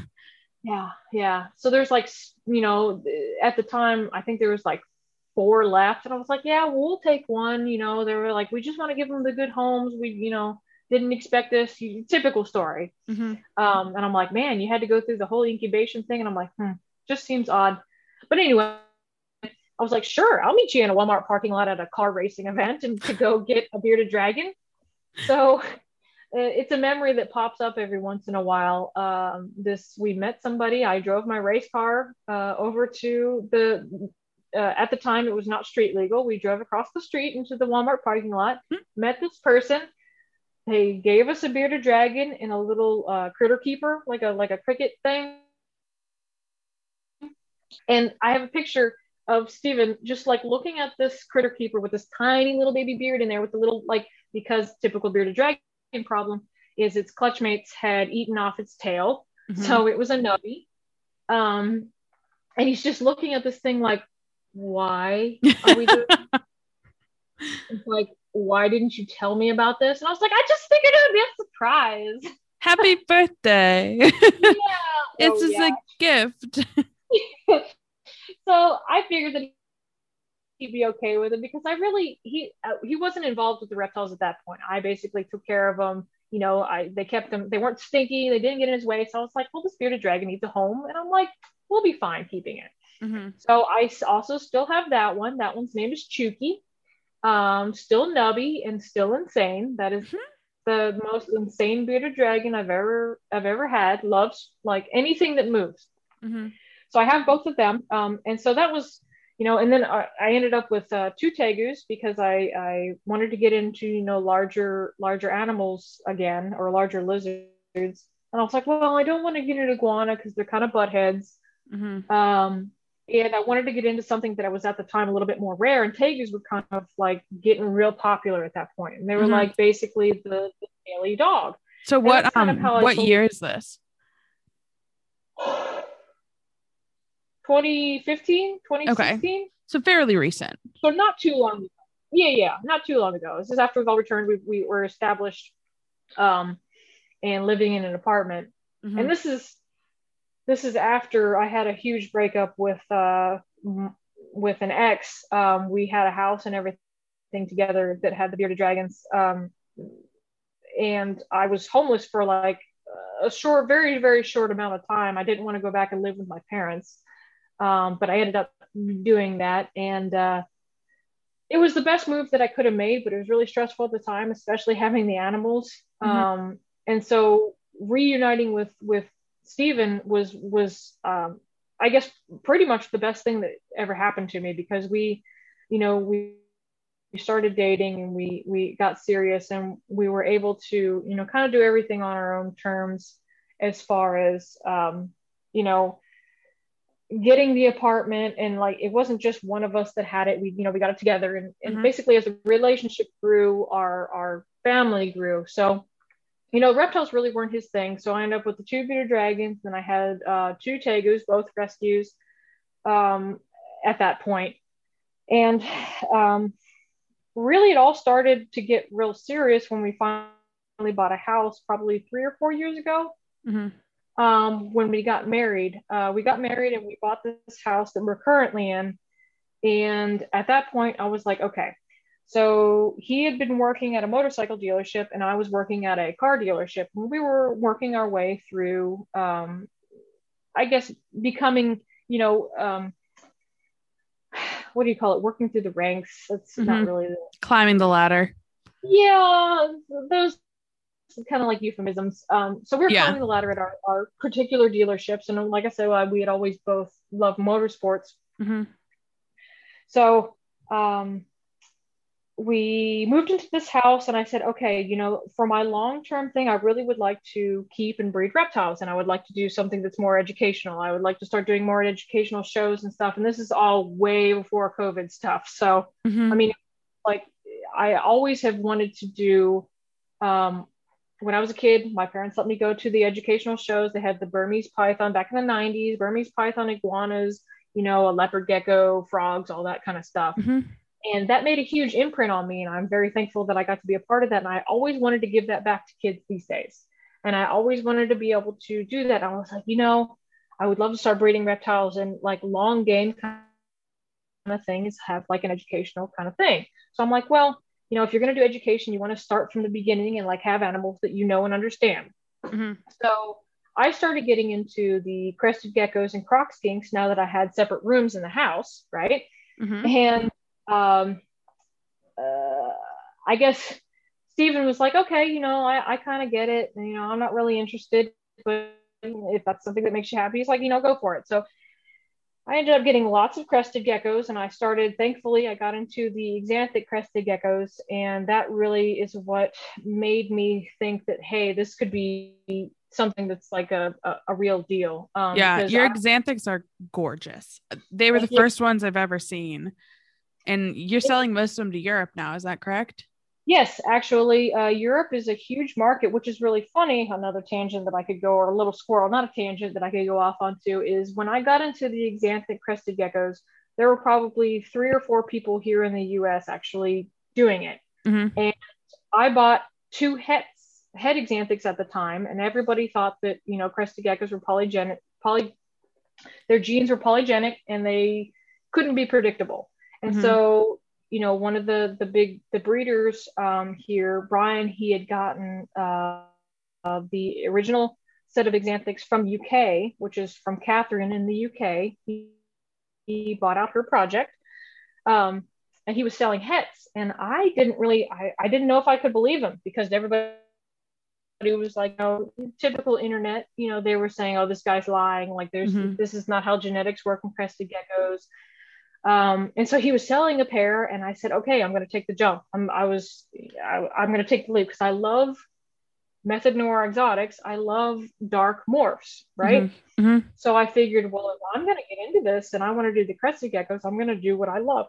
And Mm-hmm. that's what, if you're ever going to breed reptiles or keep reptiles, you need to do what you love. Yeah. You So have I to said, go okay, because you have to be able to confidently keep every single baby if none of them sell. You know, you don't want to be getting something yes, that you're not going to be happy with having 500 of if that's how many you produce. yes. And that's a very important note that I'm glad that a lot of people, or that you brought up, is that so many people don't expect that, oh, I'm breeding crested geckos because people buy crested geckos. But when you have 50 babies of crested geckos and nobody wants to buy them, guess what? What are you going to do with them? You got to be Mm-hmm. responsible. So that's a very important point. Anytime that you're going to think about, delving into breeding reptiles, is these are living things. So Mm-hmm. I got into the Axanthics, or at the time were potential Axanthics, and it turned out that I did hatch one, my first one, and I started, like, when it popped out of the egg, I started crying because I was like, I didn't know if this was going to be a viable thing. Mm-hmm. I had put thousands of dollars down to get these so-called quote hets for the people that can't see, um, and everybody thought that this guy was full of crap. Mm-hmm. But it turned out that he wasn't. The people that did believe in them, like, no, I've hatched Xanthics, and it's like, well, who do you believe? So I was like, all right, I'm gonna, karma's good. I'm gonna, believe this guy, and I'm gonna get them. And they ended up being viable, a beautiful, beautiful hatchling Xanthic. Absolutely beautiful parents, and I am so thankful I got to choose from multiple, like, sets of, I guess, pairs. And the ones that I chose were because they were dark. And I was like, well, if I'm looking to do this, I want to have, dark parents. Maybe they have darker babies. And Mm-hmm. my basically line of Xanthics has been some of the darkest babies hatched. And I'm very proud of that, because Yeah. it's like that, when I was developing, or I guess trying to, like, figure out what my goal or what my name was going to be, was one of the things that I fretted over for a long time. It's like one of those things where you, like, pick at your lip and you're, like, biting your nails. It's like, should I do this? Should I not? Mm-hmm. And the ones that I chose, and it ended up working out. And so Xanthics have been a huge part of the growth of my reptile collection, and basically what my life has turned into. And yes, all of them, almost, I'd say 80% of them, have gone overseas, which is funny. Going back to why I started this, is that they actually originated from the UK. So they've been going over to Europe. It's like this whole full circle thing all over again, because they're Mm-hmm. like, well, we don't have the Xanthics here. I'm like, actually, I'm working with a line that originated in the UK. Mm-hmm. It's a really odd, situation, but I guess it's funny how things end up working out. Mm-hmm. So what does your current project look like for your crested geckos? Are you So just working with Xanthics? I'm working with Xanthic. I actually have three kind of big projects going. I have the Xanthics, which I'm working on visuals and trying to put more pinstriping in, and trying, obviously, with Method Noir to go with the darkest of Mm-hmm. them all. So I try to pair with, pinstripes, quad stripes, super stripes, anything with striping and with dark coloration. Mm-hmm.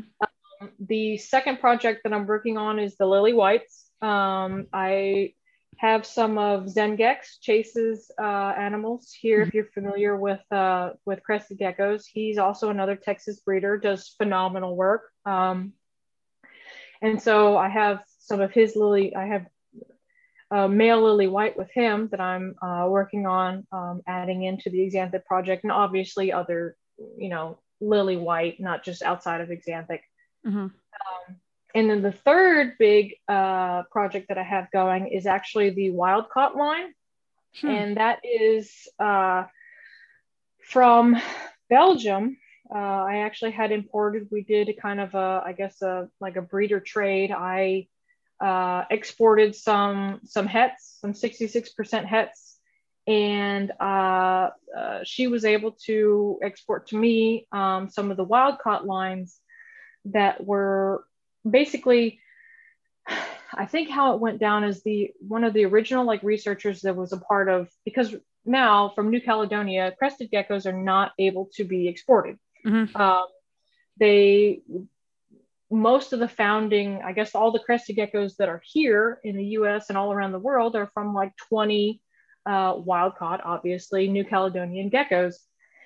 And export's been basically stopped since then. Well, there was a researcher that was had a collection of wild caughts. There were all the original ones were, crested geckos can live 20 plus years, and so they're all older.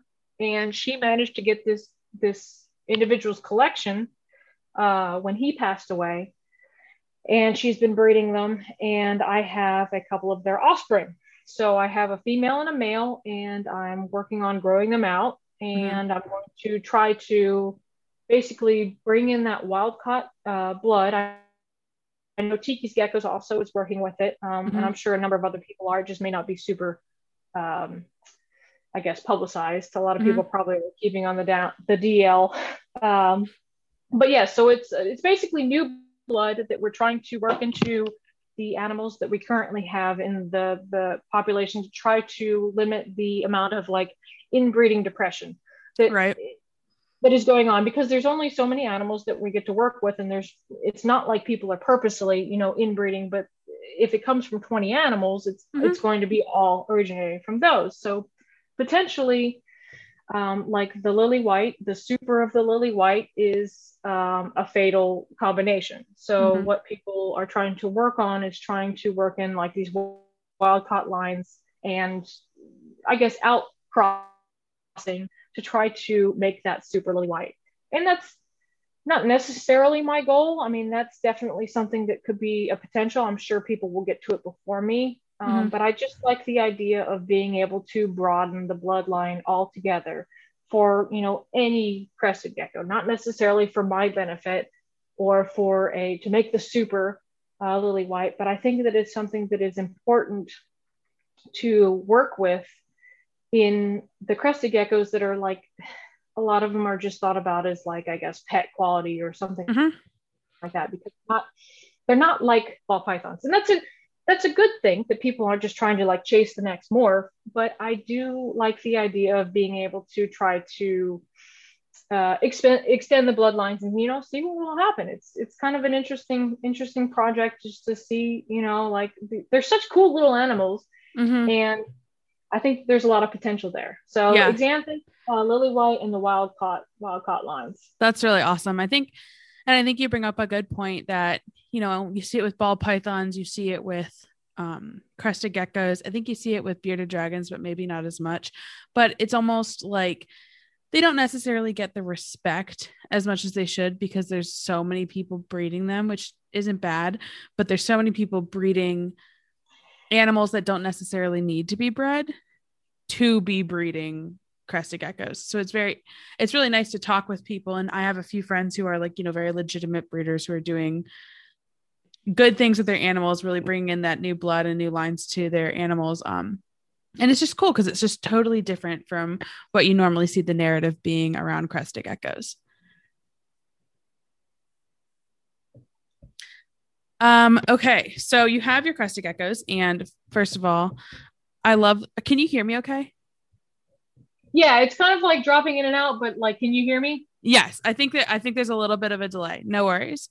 Okay. I did want to comment that if I seem a bit distracted, the gecko in the top enclosure in the blue has not stopped moving since you turned the lights off. Oh my goodness. Cracking me up. I was like, oh, there's a gecko up there. It's the only one I've seen. All right, that's actually, I don't know.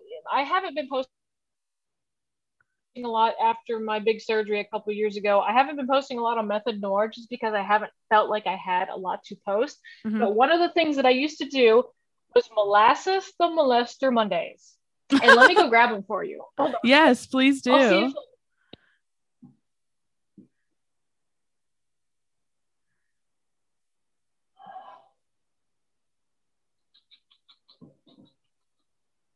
Can you hear him? Yeah. Hold on. He's chirping. I can hear that. I've never heard a cresty do that. Yeah. So this is Molasses the molester. Actually, uh, a super awesome, actually Patreon person. She's actually was one of the first ones to get one of our enclosures when we first started. She made an awesome, amazing artwork of Molasses because I've tried to breed him and he has never had viable offspring because he always gets distracted by the hand. As you can see, he absolutely loves my hand. Yeah. Is he trying to mate with your hand? Yes, he is. Oh my goodness. Tail yeah, he's got the tail twitch and everything. Yeah, so this is Molasses. So whenever he sees me, he will not stop cruising. That is so funny. Oh my goodness. What a dumb little creature. I saw a meme one time and it said all crested geckos share the same brain cell. Yours probably isn't having its turn yet. And he is the definition of that. Like he's so simple. Oh yeah, I'll definitely be posting this portion of the video because this is hilarious. So yeah, he used to have his own time. It was Molasses the Molester Mondays. He feels very strongly about the hand. And he's just a funny little guy. Like he just tries so hard and I just have to laugh. So what he doesn't try in the right places, but I guess if you're trying hard. So what morph is he? I just love how they twitch. I know. Oh my goodness. So what morph is he? So he's actually a super stripe. You can tell by a lot of people like to see the 5 stripes. Can you bring it in the frame a little bit more? Sorry. No, you're good. Yeah, so he's a super stripe. He has the kind of empty back here. He doesn't have the greatest. He's more like a partial super stripe. A lot of the purists would say probably he's not a good example of it. Mm-hmm. But you can tell the dorsals here. A lot of the people who like the super stripe like to see all the complete stripes, and there are some phenomenal animals out there. So he's kind of an empty back / super stripe. It depends on who you're talking to. Mm-hmm. I just wanted to see how his offspring would produce with one of my pinstripe females. Mm-hmm. But like I said, he hasn't been able to produce any viable offspring. Poor little guy. I think he gets too excited about, yeah. Oh my God. I've had him for a couple of years and it's fine. I love him all the same. He doesn't have to produce. He can just be his weird little self. That's so adorable. He'll cruise. That's funny. I didn't know if you could see that up there, but he's been up and down the glass all night. Yeah, he's super creepy. My mom was just in town and she had to take a picture of his cresticles to send to all of her girlfriends. I used to have a macro lens for my phone. Okay. And I was taking pictures of my crested gecko. It was another one I had through the rescue that I don't have anymore. But I was taking pictures of the crested gecko and he showed his hemipenes and I got a macro pic of the hemipenes and it wasn't on purpose, but it's the funniest photo I have because it's alarming. Well, it's crazy. Like they're definitely they got something going on down there. Yeah, he was very ready for babies. Yeah. So that's why I was like, oh yeah, Molasses, he's kind of he's a little horn dog, but no, he just wants the hand. That's okay. He's funny. We don't judge Molasses. Yeah, we don't judge. I've heard of foot fetishes, never a hand fetish, but no judgment. There's always something. There's space for something new. Yeah. as he licks his eyes. He's like, yeah, that was a good hand. Yeah, that was good.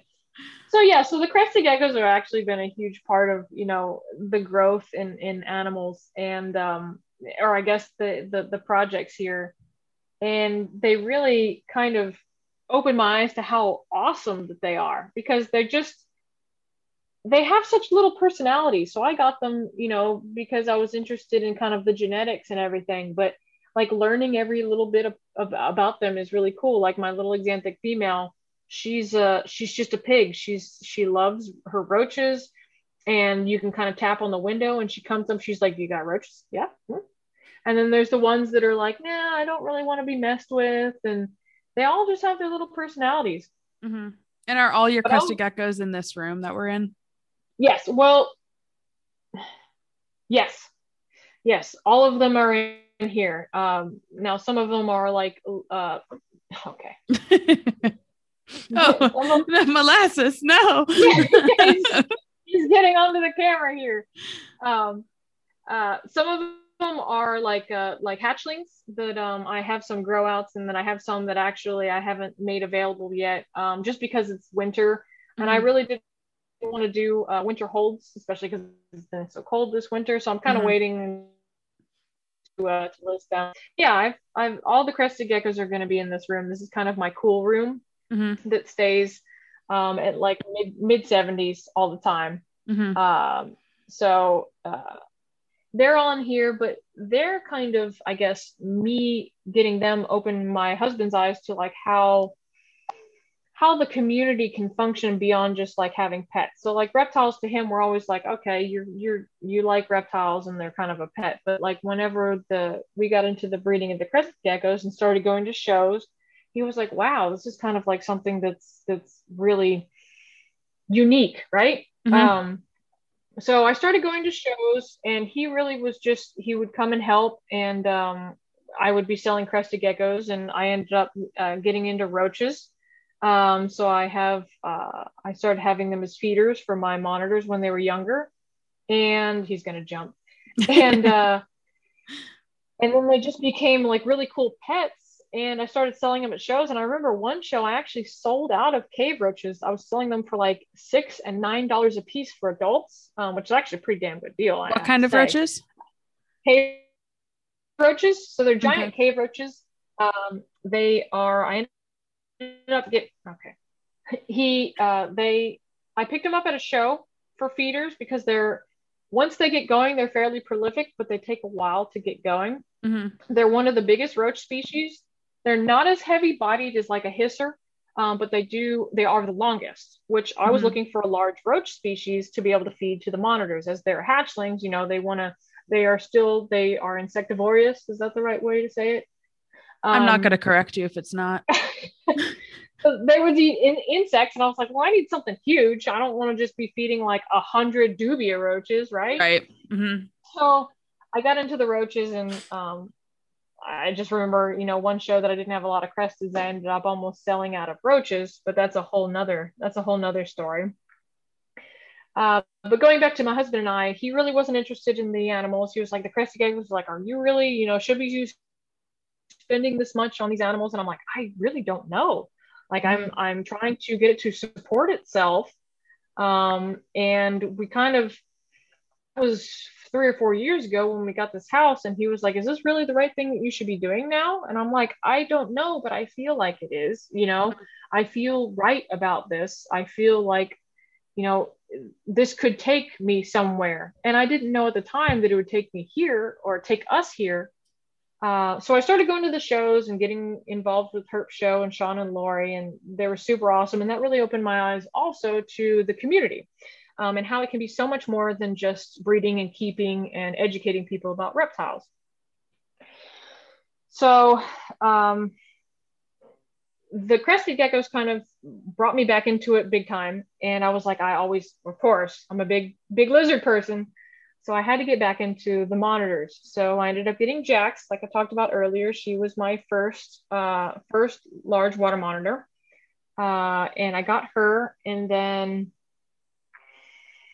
I had her for probably she was maybe a year, 2 years before I got any of the others. And now I have 4 Asian water monitors.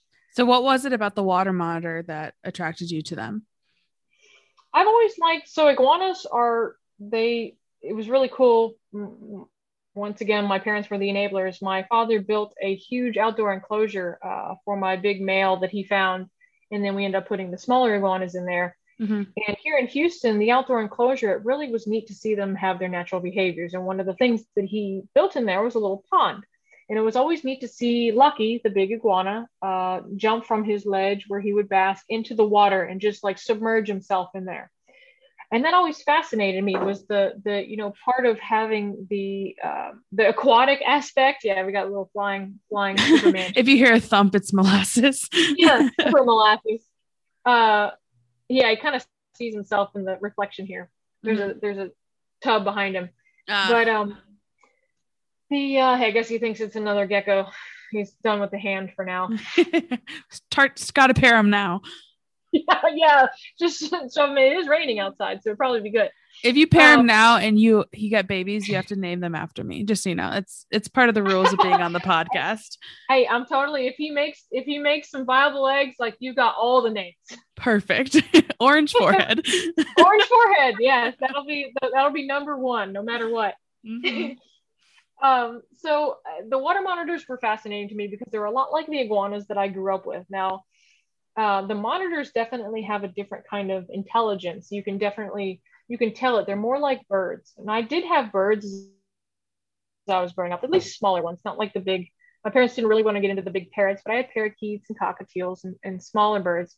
And it was just really neat to be able to interact with an animal that would it was definitely an interaction. Mm-hmm. And with the monitors, it's almost like interacting like a bird, like the way that they look at you and they think and their eyes dilate. It really, like, sometimes I'm kind of like I hate to use the word passionate, but I'm a passionate person when it comes to these animals. And like, I get teared up when I see them do like really natural behaviors like that, like how they look and they think. And it's sometimes when like they'll be climbing and kind of fall off and scurry and they like look around and like look above, even though they're in an enclosure, they have a roof on them, they're looking for birds and stuff. Mm-hmm. And that stuff just fascinates me. So I love when they show their actual behaviors like that. So the water monitors were always something that fascinated me, because they were large enough that I felt like they were a big lizard, but they weren't a croc monitor. They didn't have like huge teeth. They didn't have the huge jaw strength, and they didn't get quite as big. Now at the time, and now you have a croc monitor. I liked that they went to the bathroom in their water. Mm-hmm. They were basically kind of potty trainable. As long as you kept it clean, that's what they naturally want to do. So I kind of preferred that. And when I got my first one, I just had to get another one. And then I decided to kind of get into, I guess, a breeding program or a goal. I don't want to call it a program. Mm-hmm. But I started out with the Jax, who is my standard. She's just okay. Please don't close the program. He just jumped on the phone. She's a standard macro, like Sumatran Salvatore. And so my goal was to once again kind of do the dark morphs. And that's one of the cool things also about the water monitors, is they do have like localities and they have different kind of traits. So I obviously, once I had my taste of Axanthic with the crested geckos, I wanted to get into the Axanthic water monitors. So my second foray into it was I had the opportunity to buy Dex at the time. He was a little older than a hatchling. He was being imported by Jesse's Jungle in Florida. At the time, he brought in a number of Black Dragon water monitors from Quality Reptiles in the Netherlands. And I think they're called Kilobet, or I'm not sure how you actually pronounce it, but they've since changed their name to Quality Reptiles.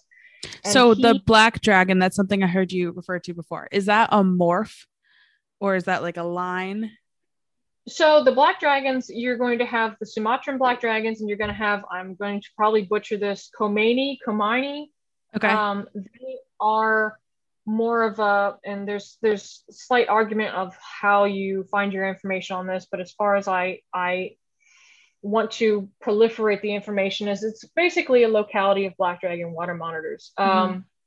And so your Sumatrans are going to be larger. The Komani are going to be a little bit smaller, and that's what Kilobet for Quality Reptiles says that Dex is, and those whole water monitors. And he is a little bit smaller, which is good.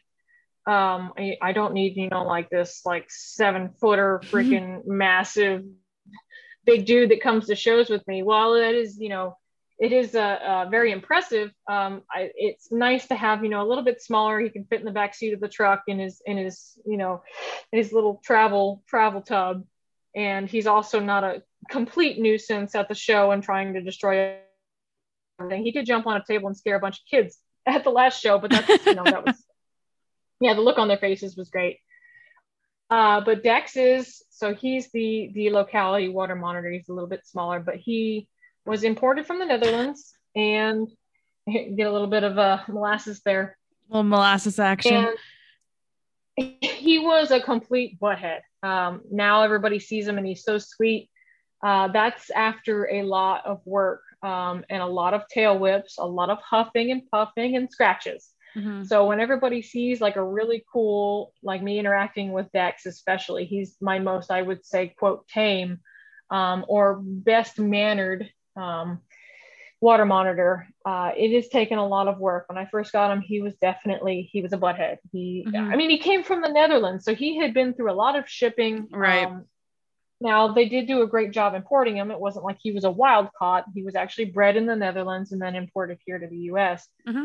But he was a butthead. He really he wasn't socialized. So I spent a lot of time with him, and I was like, okay, so if I can do this with him, it's like, all right, well, maybe, I can pair him and Jax. So that would make het black dragons. Mm-hmm. So that's okay to like cross locality. Well, it depends. So localities in like carpet pythons and animals like that are a little bit more, I guess, not important's not the right word, but popular. It's way more popular to have a locality, and way more important for a lot of breeders to have locality rather than like, quote, the designer, like in green trees. Right.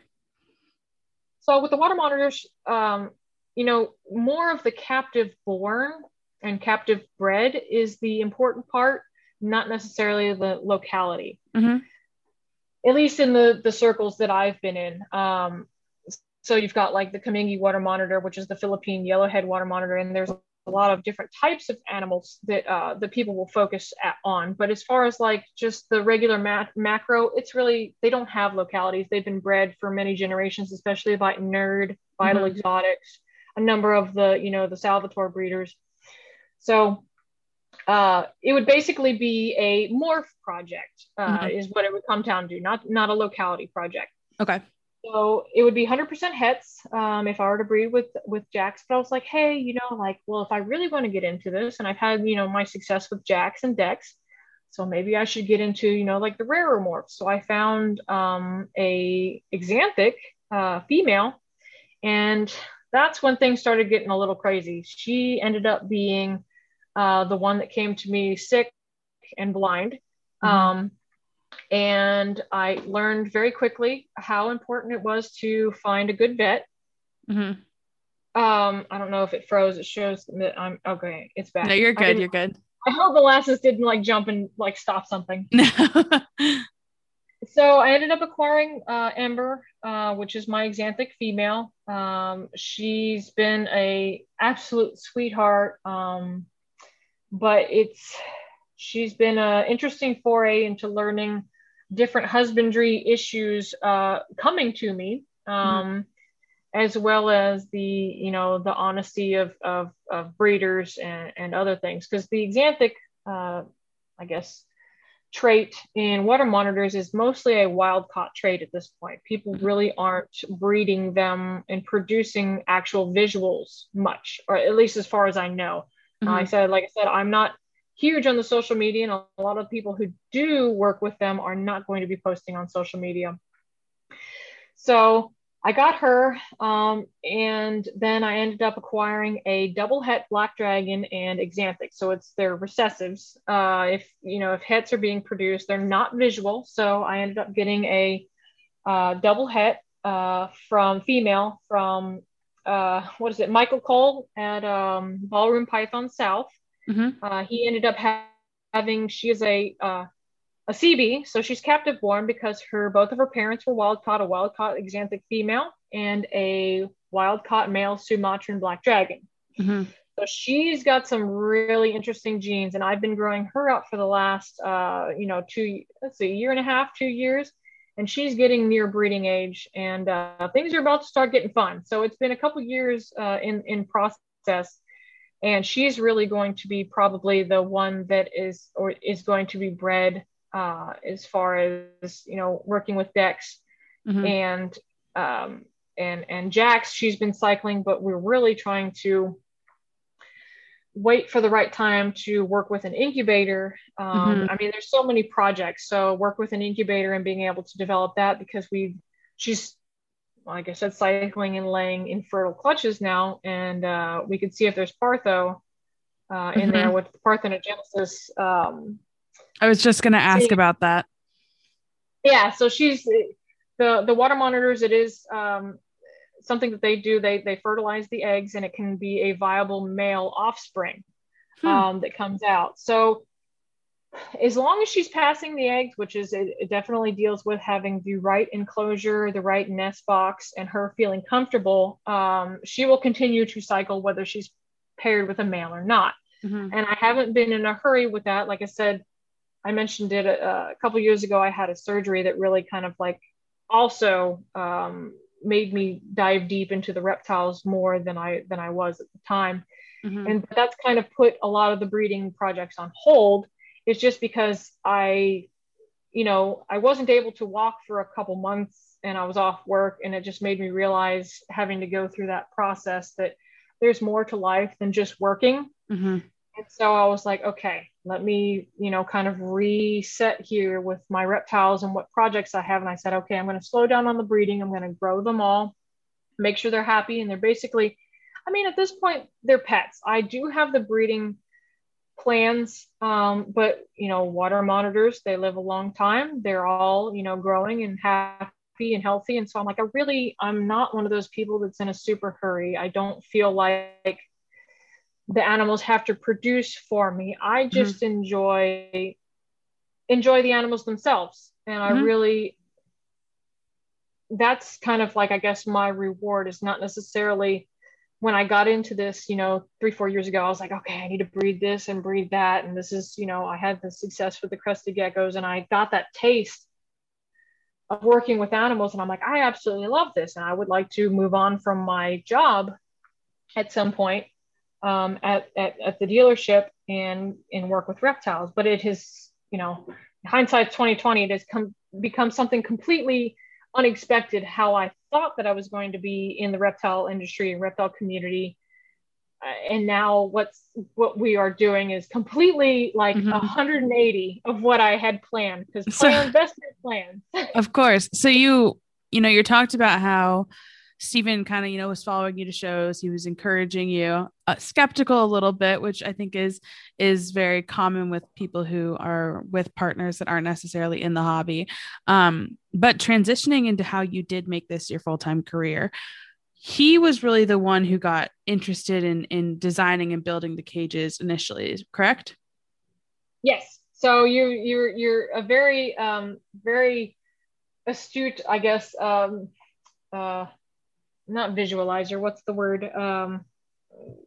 Being able to pick up on that, because a lot of people think that it probably originated with me, but it was actually Stephen. It was kind of this weird kind of one-off thing. It was last, I guess, October, September. Pre-COVID? Oh yes, pre-COVID. Okay. Not last, so it'd be a year ago, so 2019 September. Okay. That's how we just define our lives now. It's pre or post COVID. I swear. Sorry to anyone who wanted to listen to a podcast and get away with it. You can't.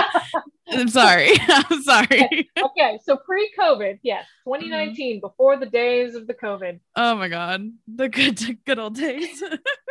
Oh man, we're gonna be talking about this one for a long time. So pre-COVID in 2019, The animals are getting to be a really big part of our lives. We're going to the shows. We're really enjoying like being at the shows and interacting with the people. And I wanted to take it farther, and he was kind of looking into it as like, okay, well, my wife's a little crazy. She likes the reptiles, but she's not, like she's doing good things with it. It's not too creepy right now. Yet.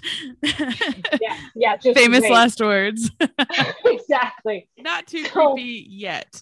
Yes, that YET. So 2019 September, he starts getting into watching like YouTube videos, and he watches, because we've kind of delved into like building PCs and stuff, and after the whole surgery thing and not doing the motorsports as much, he wanted to kind of like have a hobby or have something that would like kind of get his mind off of working and not being able to really have any kind of outlet other than work at the time, because we weren't doing a whole lot of like the athletic stuff that we had been doing. And he started looking into the computer case modding and stuff, and then he saw like CNC machines. You could get like a hobby CNC machine that you could kind of like, I guess, once I keep using this term, but like cut your teeth on. And he was like, okay, well, and he watched this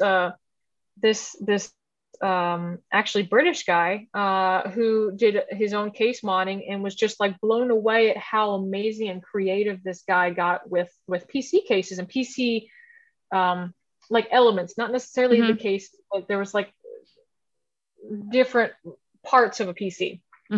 So we saw that, and then I was like, hey, if you want to do stuff with the CNC machine, there's PVC reptile enclosures, and at the time they're expensive. They're really nice, and it's something that I've really wanted. And it's like, well, you could test on, I've got a lot of animals that you could, kind of test on and try to figure it out. So it was weird because it all kind of fell together. I was actually talking with a friend of mine. One of the jobs that I had before I worked at a car dealership and started to be a supervisor there was I actually worked on a landscaping crew for about a year when I was in transition, trying to, get my feet under me after the old relationship and, getting into an apartment and then, getting into the house that we have. So I worked in landscaping, and I was talking with that guy, and we built fences and gazebos and stuff like that. And I was like, hey, I've got a water monitor that's getting pretty big, and I want to move her into the sunroom. I was like, could you build an enclosure for her? And he's like, yeah, like, how would you want to do it? And then we were all thinking of doing this out of wood, like basically framing a house and kind of making a wooden enclosure. And then Steven started looking at the PC stuff, and long story short there, he ended up getting a smaller CNC machine and started working on it and started working in CAD, and basically started from literally knowing zero about any of this, any kind of computer design, any kind of, what is a sheet of PVC? Like what is that? And started with that. And so we went down to we found a PVC supplier after trying to figure out like who carries PVC, because unfortunately here in Texas, Lowe's and Home Depot don't carry it. So we had to source PVC. We looked online and tried to get it shipped to us, and we ended up getting just a couple sheets, and we paid astronomical amounts for it. And he ended up running the first line. It's in one of our videos on our YouTube channel. The first cut with the CNC was actually for the Greg box, which Greg is one of our croc skinks. He's a very gregarious skink. So his name is Old Greg from the UK, kind of like, I guess, skit show, Old Greg. Very funny, very dry, very British. So that's what Old Greg's named after. And so we called this box the GB1, Greg Box 1. And we ended up cutting it with a saw for the actual outer dimensions, but this one little vent was made by the CNC machine. And we were so proud. We made the video and we were like, oh my God, look at this. This is the most beautiful thing ever. And you look at the video and like the thing barely fit. It had gaps. I mean, it was like maybe a foot by half and a foot by half and a foot of an enclosure. And the gaps are like huge. We had them glued together, but we were so proud of it. Like you made it. Yeah, exactly. And it had taken probably a week of like him researching and trying to set up the machine and going through, oh my God, so many trials and tribulations of iterations of failures and like not cutting all the way through and not getting it to talk to the computer. So it's, I mean, there's so many programs. So he tried to figure that out, and we ended up making this Regbox One, and we loved it. And then we had that taste of it, and we looked at each other, and he was like, "This is actually really fun." Mm-hmm. So he kept working on it, and between me and giving him the input for what the animals need, like what kind of screens, like how much depth, because I had a UVB meter and I wanted to say, we could offer enclosures with UVB. They could be bioactive. And he's like, well, how are we going to do that? What size do we need? And so we went through all this like huge back and forth process. And then that is what drew him into reptiles, is like trying to develop these boxes that were just beyond boxes. They offered, UVB and more of like a habitat. So Focus Cubed was never an idea at this point. We were just trying to make enclosures for my animals, and I wanted them to be as nice as they could be. I wanted them to have, the heat gradient for the crested geckos. I wanted the bearded dragons enclosures to be secure. So we just went through a whole like R&D process with all of my collection at that point. And it was a very valuable, but very, very trying process for like a husband and wife, because like he didn't really have the whole CAD design down. Right. And that's not easy. CAD design is not easy. I used to work for a company, and I was the only person on the team who didn't actually know how to use the software that we built. And I was in marketing. So I was the tester, and it's hard. It's not easy at all. So like I would be given instructions on how to do something. And I was essentially, they were like, if you can do it, anyone can. And I very often could not do it. So props to Steven for figuring it out. So how did you get around that? I guess you just put in a lot of like hard work and grit to figure it out. Yeah, so I worked for my background is in technology. I got my information systems degree this last year, and I was working for a technical marketing team. So I'm in marketing now, and this team was very much focused on how technology and marketing overlap. So we built all of these like essentially like tests for the software that we sold to explain it to other people to use. And I picked it up fairly quickly when I needed to, but for the first month or so that I was there, it was very much like, you don't have any background in this. So it's baptism by fire. So I wish I'd kept working with it, because it's really cool. It's a very cool skill to have, but it was not my forte. Man. First off, congratulations. I saw that you did graduate, and thank you. That's a huge accomplishment. Thank you. So I started a podcast. Kind of like yeah, I was like, okay, I graduated. I had all this free time, and Joe was like, all right, start a podcast.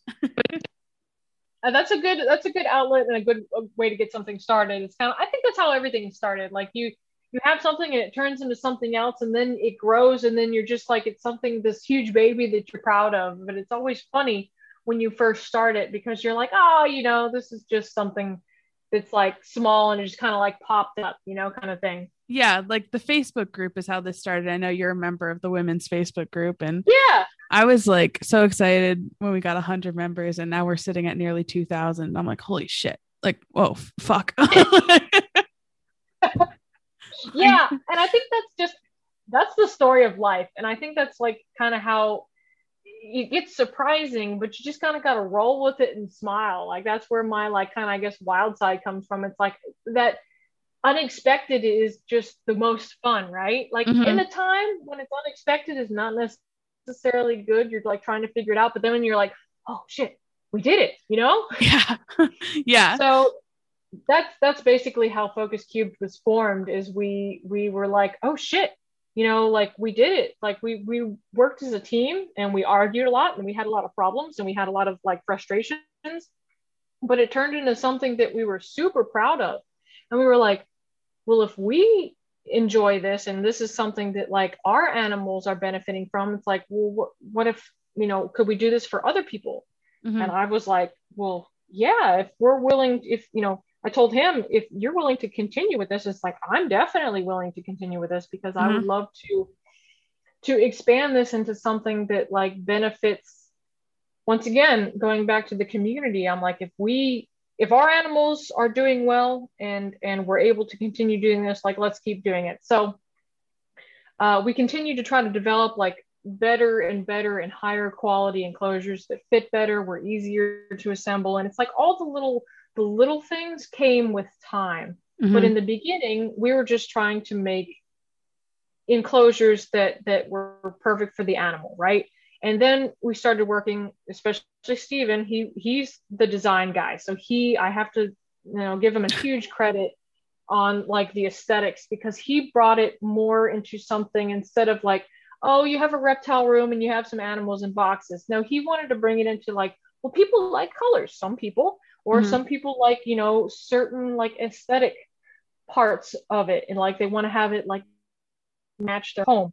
So it's like, he's the one that really brought that into it. And I said, okay, well, we can do it in different parts of our home. We can like test with the colors and stuff and see what, goes with where. And a lot of times rooms are created at ambience. So we ended up putting some enclosures outside in our regular house that weren't like an ambient room. And we, worked with gradients and stuff like that. So a lot of these enclosures went through their trial by fire on our own home and our own animals. And so we were able to, once again, going back to the Govies, try to figure out like the perfect temperature gradients and what, products worked well and stuff, and how you could like integrate UVB in places that weren't necessarily normally given UVB, like shallow things. We've been working with a certain type of lighting there. So that's also another thing that we're kind of working on. That's been in, the works for over a year. So then we're doing this for like, ouch, thank you for biting me, like a month, not a month, into 2020. And so boom, 2020 hits. We go to our first show that we debuted, the Focus Cubed Habitats, which I have the video on our YouTube channel. It's a Repticon. I remember this. In February. And so that's like right before the like COVID shutdown happened. And I think that like that literally was like the weekend before like everybody was starting to like venues were closing down. So we were like, okay, the Repticon's still on, we're gonna go. And we, Stephen always in his podcast when he was talking about, he's like, we just brought these enclosures there. We had our boa constrictor Xyla's enclosure there with her in it, and people are like trying to open it and look at it. We're like, no, there's a snake in there. It's really sweet, but like there's a snake in there. Just letting you know. So we brought her enclosure, which was the first splatter paint enclosure that he ever did, which that was super awesome too. I remember doing that in our front yard when my mom was here, and we had her do like the first splatter, and she was like, oh my God, this is really fun. So it was a family ordeal. But we showed up with these enclosures, and people had a huge, I guess their reception was awesome. They were like, wow, these are very different. Like they kind of have a different, and a lot of things where people had said is that they look like computer cases, which is really funny. As soon as you said that that's how he got into it, I was like, yes, like it's PCs. Oh yeah. I didn't even think about it.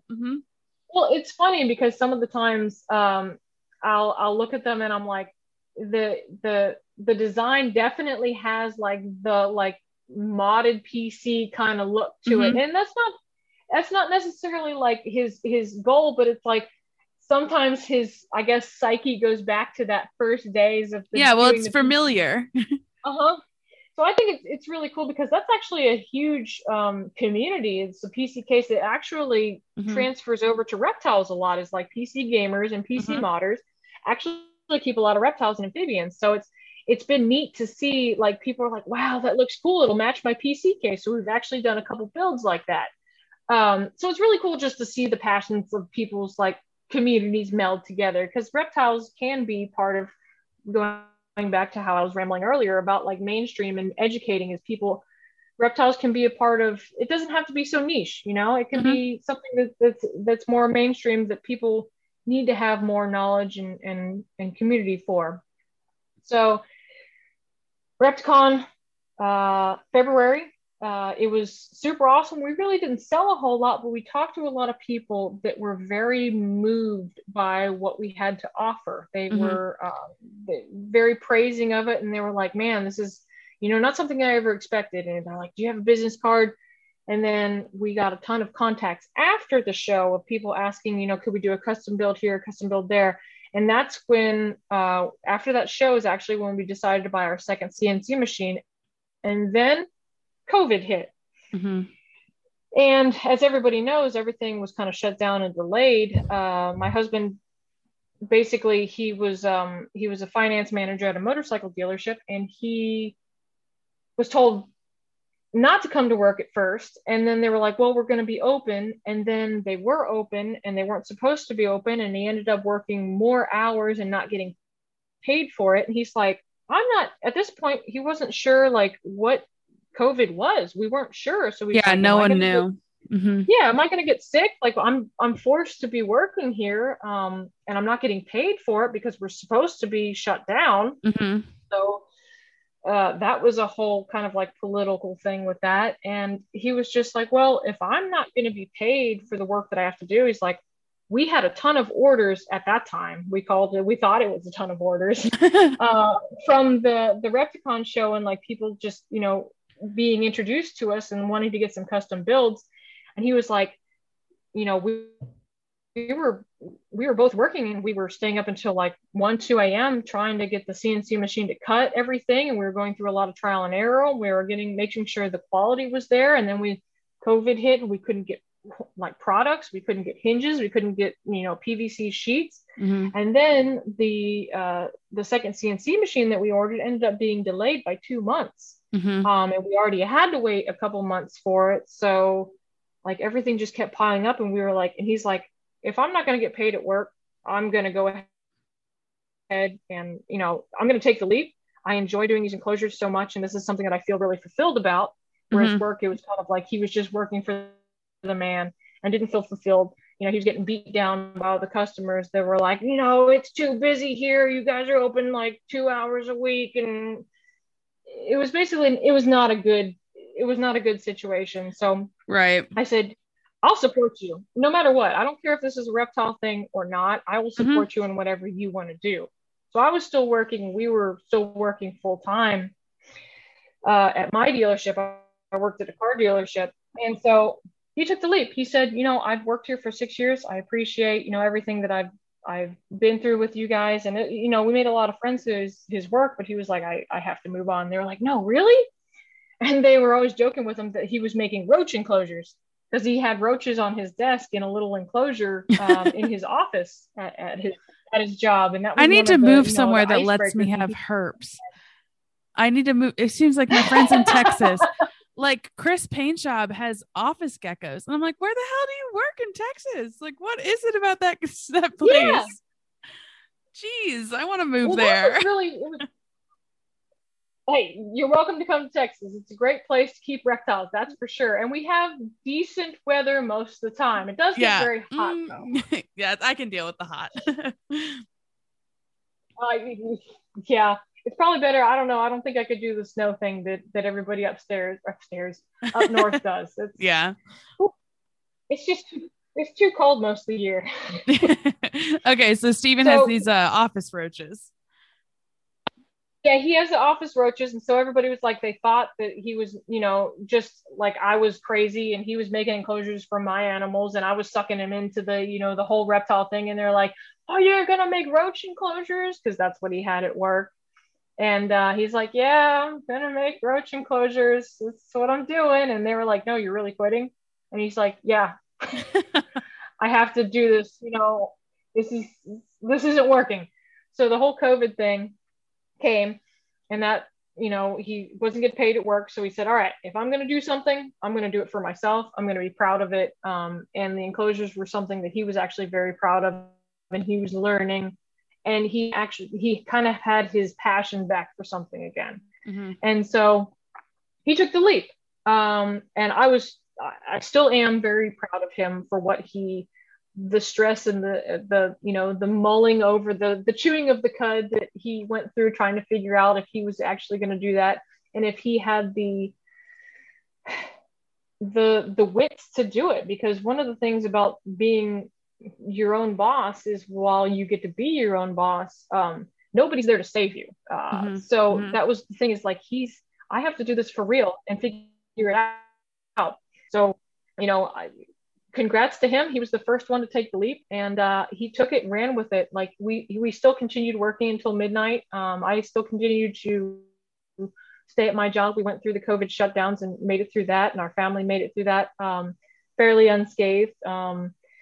And fast forward to December of 2020, I was taking care of all the animals here. We were working, into the night, every night, trying to keep up with the orders after, multiple shows, and developing our internet presence. And everything was just piling up. And I don't know if he would ever admit to it, but me being me, and I'll talk about anything, like the anxiety, I didn't sleep. I'd wake up in the middle of the night crying, and I would have nightmares about that we would build enclosures and they just like explode, It was, these silly things that your I guess subconscious thinks about. I'm like, I just couldn't sleep. He couldn't sleep. We started, it was just not good. It started to stress, like our family situation. His family was worrying about it. My family was like, what are you doing with this? The typical thing of people who kind of jump into the reptile industry as their sole means of income, is like their family. It's like, what are you doing? Like, my family's always been supportive, but my husband's family, they're not reptile people at all. Yeah. And it's hard to explain. I think that it's, fortunately and unfortunately, I think that a lot of people listening, and you and I both know, is like, the family's not necessarily accepting of it. Like, if it's a hobby, okay, like, oh, that's just something that they do. But if you decide to do it as a full-time job, they're like, why are you doing this? Is this the right thing to do with your life? Do you want to, is this going to be something that you see yourself doing in 10 years kind of thing? And it's like, reptiles? Are you sure?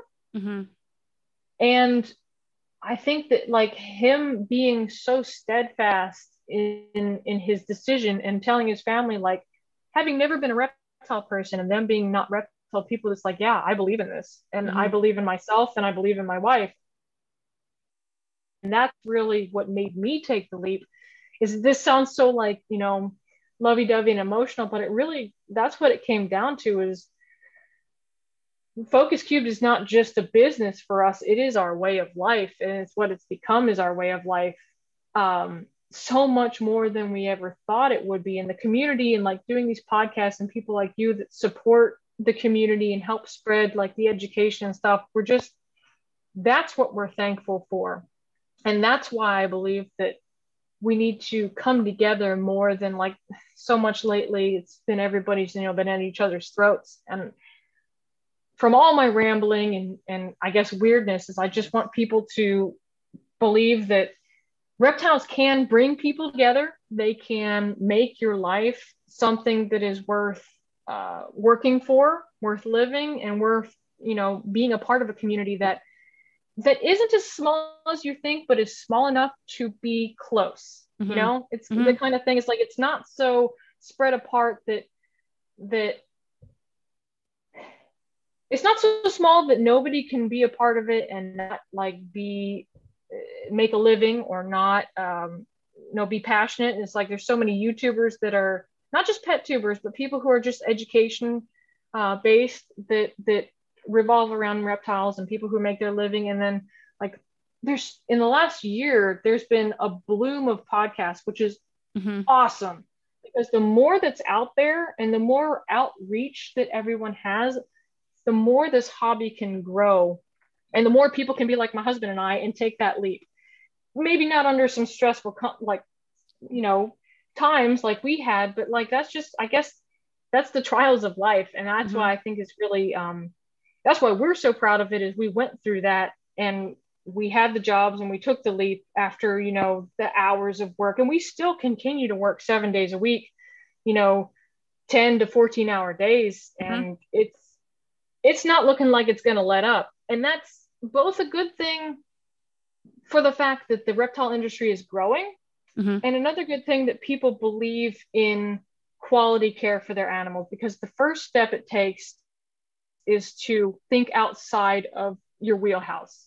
And that's what we really, I guess that's the message that I, at the end of all this, is want to give to people, is like, there's more to it than just being a weird reptile nerd. I think that people can take it as far as they would like to go, you know? Yeah. And really enjoy. Yeah, I think really enjoy it. I can't think of a better place to kind of wrap things up, because we have been talking for 2.5 hours, which I could talk to you for 6 hours, but I just want to ask like a couple more questions and then we'll wrap things up. So if someone is interested in getting a focus cube habitat, what is the process like, and what is like, how does, from start to finish, tell me what goes into getting one of your enclosures? So hold on, my computer just muted. Oh, technical. I can hear you. You're good. Okay. So with one of the things that we try to be great at is customer service, and not necessarily customer service in like a sense of like, hey, you're the customer and we're like providing a service. We want to talk with you like on a personal level and try to get what's best for your animal. Now there's only 2 of us, so there's only so much we can do. So we have tried to develop a website that both explains how and what accessories are, and what enclosure sizes are, and animals that are good for them. And if the information can't be found on the website, we leave ourselves very open to be emailed, contacted on Facebook, Instagram, really anything. We try to be available within a couple hours. Now, if it's something that's emailed over the weekend or something like that, or, you know, we tend to be like old people, and we get up really early and we go to bed sort of not late.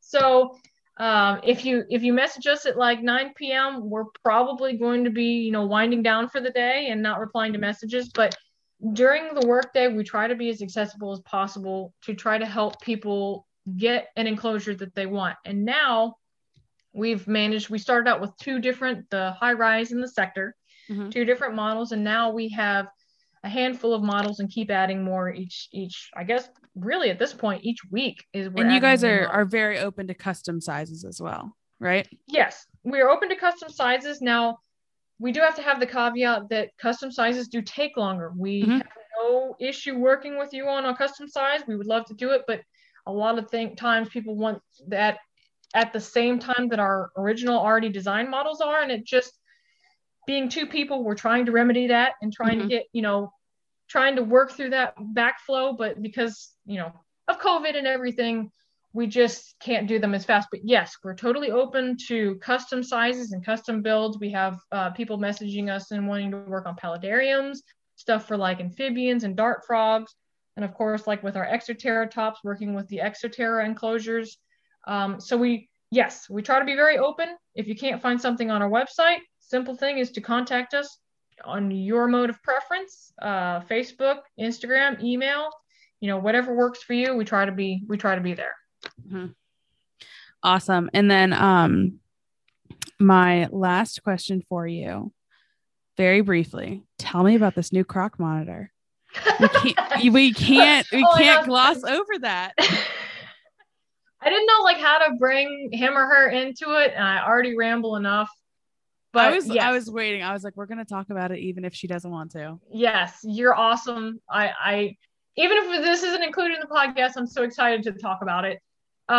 So one of the crazy things that came out of the Texas, you know, energy weather crisis is a while back I had purchased a croc monitor from Blake Wilson Reptiles, which is a local, you know, breeder and reptile keeper here in around the Houston area. And at the last show, and even before that, Steven was talking about, he's like, man, it would be really cool to have croc monitor. He's like, you have the water monitors, and it's like, how cool would it be to have a croc monitor? And I'm like, yeah. I mean, I'm not going to say no to that. Yeah. I've never really jumped into them because while I'm used to the Salvators, the croc monitors do get physically longer. They're one of the longest lizards in the world, and it's like, well, you need to be able to house that. But he expressed that interest in them after me having the Salvators for so long, and absolutely loving working with them, like absolute passion project right there. I was like, okay, yeah, if you want a croc monitor, he's like, no, we really shouldn't do it. And then he'd like, anytime he'd see a croc monitor, like on one of the reptile videos we were watching, he's like, we need a croc monitor. And I'm like, done. So I kind of kept it on the DL. So he was like, yeah, it'd be really cool if we could do it. I don't know how we'd do it, but we need a good one. We need to, like work on the enclosure and like how to care for a croc monitor as it was like from a young, because he's like, I wanted to get it like a hatchling. And I was like, okay. So that like kind of narrowed down what I wanted to work with. So Blake had some hatchlings, some juveniles at the last show, and he was kind of like, he had one there, and Steven was so close to getting it, but he's like, no, okay. It's like, we'll think about it a little bit more. So I contacted Blake and I'm like, hey, bud, you have some awesome croc monitors. Can we buy the one that you had at the show? He's like, well, that one's already, taken up. So he says, I have one more left. I think it's a she. No idea, honestly. He was like, I'd just call her that, because the croc monitors, when the juveniles, it's even harder to tell like their sex from, it's really hard to tell physically. So, and he's like, she's super high yellow. And I'm like, all right, cool. As long as you got her, like you're good. Let me go ahead and pay for her. And, I'll pick her up. I was like, only thing is my husband's birthday is in June. Do you think you could hold her for that long? Because we've got an insane queue of enclosures right now, and we need some time to develop an enclosure, and I need to kind of like break it to him that that's going to be his birthday gift. So when was this that you were purchasing it? What? When was it that you were purchasing it? Probably about a month ago. Okay. So you were thinking like, what is it now? February, so January, February, okay. Early February. Gotcha. With everything happening, it's crazy. So I know and I know caveat. I know a lot of people say that it's not good to buy an animal for somebody for a gift. I absolutely agree with that. But because he's expressed so much interest in it, it's kind of, I got him the boa constrictor that we have, and it's kind of a collective thing. I say that it's for him, but like we take care of it. It's part of our lives now, and it's part of, how we grow as a couple, right? Right. Absolutely. So I'm like, all right, he's probably going to be mad, but he's really not going to be mad because he wanted to do it anyway. So I said, okay, got to hold it until June. It's okay. That's fine. As long as, pay me up front, everything. And then boom, this total winter disaster hit here in Texas. And Blake had a lot on his hands. He actually had a monitor building that, once again, because we don't have a lot of like coldness here, it wasn't super insulated. So the whole monitor building was not keeping temperature, and he had like lots of adult monitors, lots of hatchlings. And he messaged me, says, hey, your monitor, is safe. We've got it in the house. He's warm. And I said, okay, I'm going to go ahead because this is like a crazy situation. I felt super horrible for him. It's one of those things that I think a lot of people need more empathy in the hobby or at least what happened in this situation is like, you've got a lot going on. I appreciate you reaching out to me for the animal that I purchased and trying to make me feel like the animal's okay and that the animal is okay. But I said, once the roads are passed, like do you mind if we come and, take him off your hands? Basically one less mouth to feed and warm. Because I didn't know how long this was going to last. Right. And it's a lot to ask of someone else to exactly care for, which that's what I said. Animal. I was like, one of the things is that he had to hold it so we could build an enclosure. So with everything, out of whack, I told Steven about it. I said, hey, because he was once again talking about a croc monitor. I was like, I bought a croc monitor from Blake. I know you wanted one. The only thing is we need to make an enclosure like now because we have to go get him. And he's like, what? Are you serious? And I'm like, yes, I'm serious. And he's like, oh my God. And then he was like, and I looked at him, I'm like, you didn't really think that the first time that you said, I want a croc monitor, that I wasn't going to get a croc monitor. Right. Because I was like, I've always wanted to expand the monitors, or at least the monitor project, just because they're so much fun to work with. And being able to work with such an intelligent species, I was super stoked to be able to do it, especially with something that he's passionate about. So, everything went down with the Texas weather. We ended up cobbling together, and I say cobbled together, it was some pieces that we had left over from another build, that was a 6 foot tall, 4 foot wide build. And it was actually for a 2 foot deep, but he ended up designing and working out of some scrap that we had. He made it 3 feet deep, and we managed to put it together. He made these lizard ladders. It was gorgeous. It looks like you've been planning it for months. Well, he designed it, and I looked at it because we had power. That was the first day that we had power.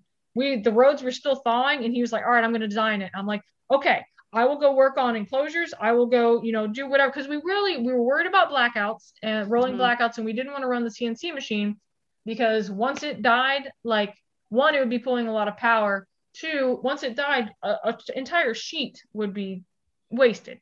Right. So we were trying to work with stuff that we already had cut. So I was like, all right, you design, I'll go assemble stuff and do other stuff for the business. So he came and brought me in there, and I was, once again, like I said earlier, I kind of teared up because I got emotional. I was like, oh my God, that is the most awesome design like ever. It had the little ladders. He's like talking about how the croc could climb up it. I'm like, oh my God, from 3 or 4 years ago, having no interest in reptiles, and now like seeing his eyes light up with trying to build this enclosure for this animal that like he's wanted and I've wanted. And I'm like, that is what this whole endeavor is about, is, helping the community and supporting each other and growing as us, like him and I as a husband and wife team. We really try to push that because like we really are a team. So yes, the croc monitor, we did go pick them up, put them in the enclosure. We're still getting, actually, since that was about a week ago when this podcast is being recorded, we are still trying to decorate the enclosure. Everything's kind of delayed with all the shipping and stuff, but we have some like cool little like knickknacks to put in there and for climbing and everything. But yeah, the little croc, monitor's name is Dart, because it's very busy, very smart. And so we're working on socialization, and we'll definitely have more video footage of that. But yeah, just seeing his eyes light up and the passion and like really thinking about his own animal in building an enclosure, I can't ask for anything better. Well, it's been so much fun talking with you. You mentioned how much you appreciate the community, and I think I speak for the community when we say how much we appreciate you. You've done phenomenal things in just the year and a half that you've been doing this to advance husbandry and advance, where we can go with our enclosures and how we can care for our animals. So thank you so much. And thank you for being such a strong supporter of me. Your kind words mean the world. So if people want to get in touch with you, where can they find you? Definitely Focus Cubed Habitats on Instagram, Facebook, focuscubedhabitats.com. We try to keep it real simple. That is cubed spelled out, not the cubed is the 3. So that's where you can find it. And if you're looking for more of the breeding aspect, it would be Method Noir Exotics LLC on Instagram and Facebook. I don't have a website, but I do have a Patreon, and that is under Method Noir Exotics LLC and Focus Cubed Habitats. And it's not something that we push super hard. We do have some benefits and some really awesome supporters there.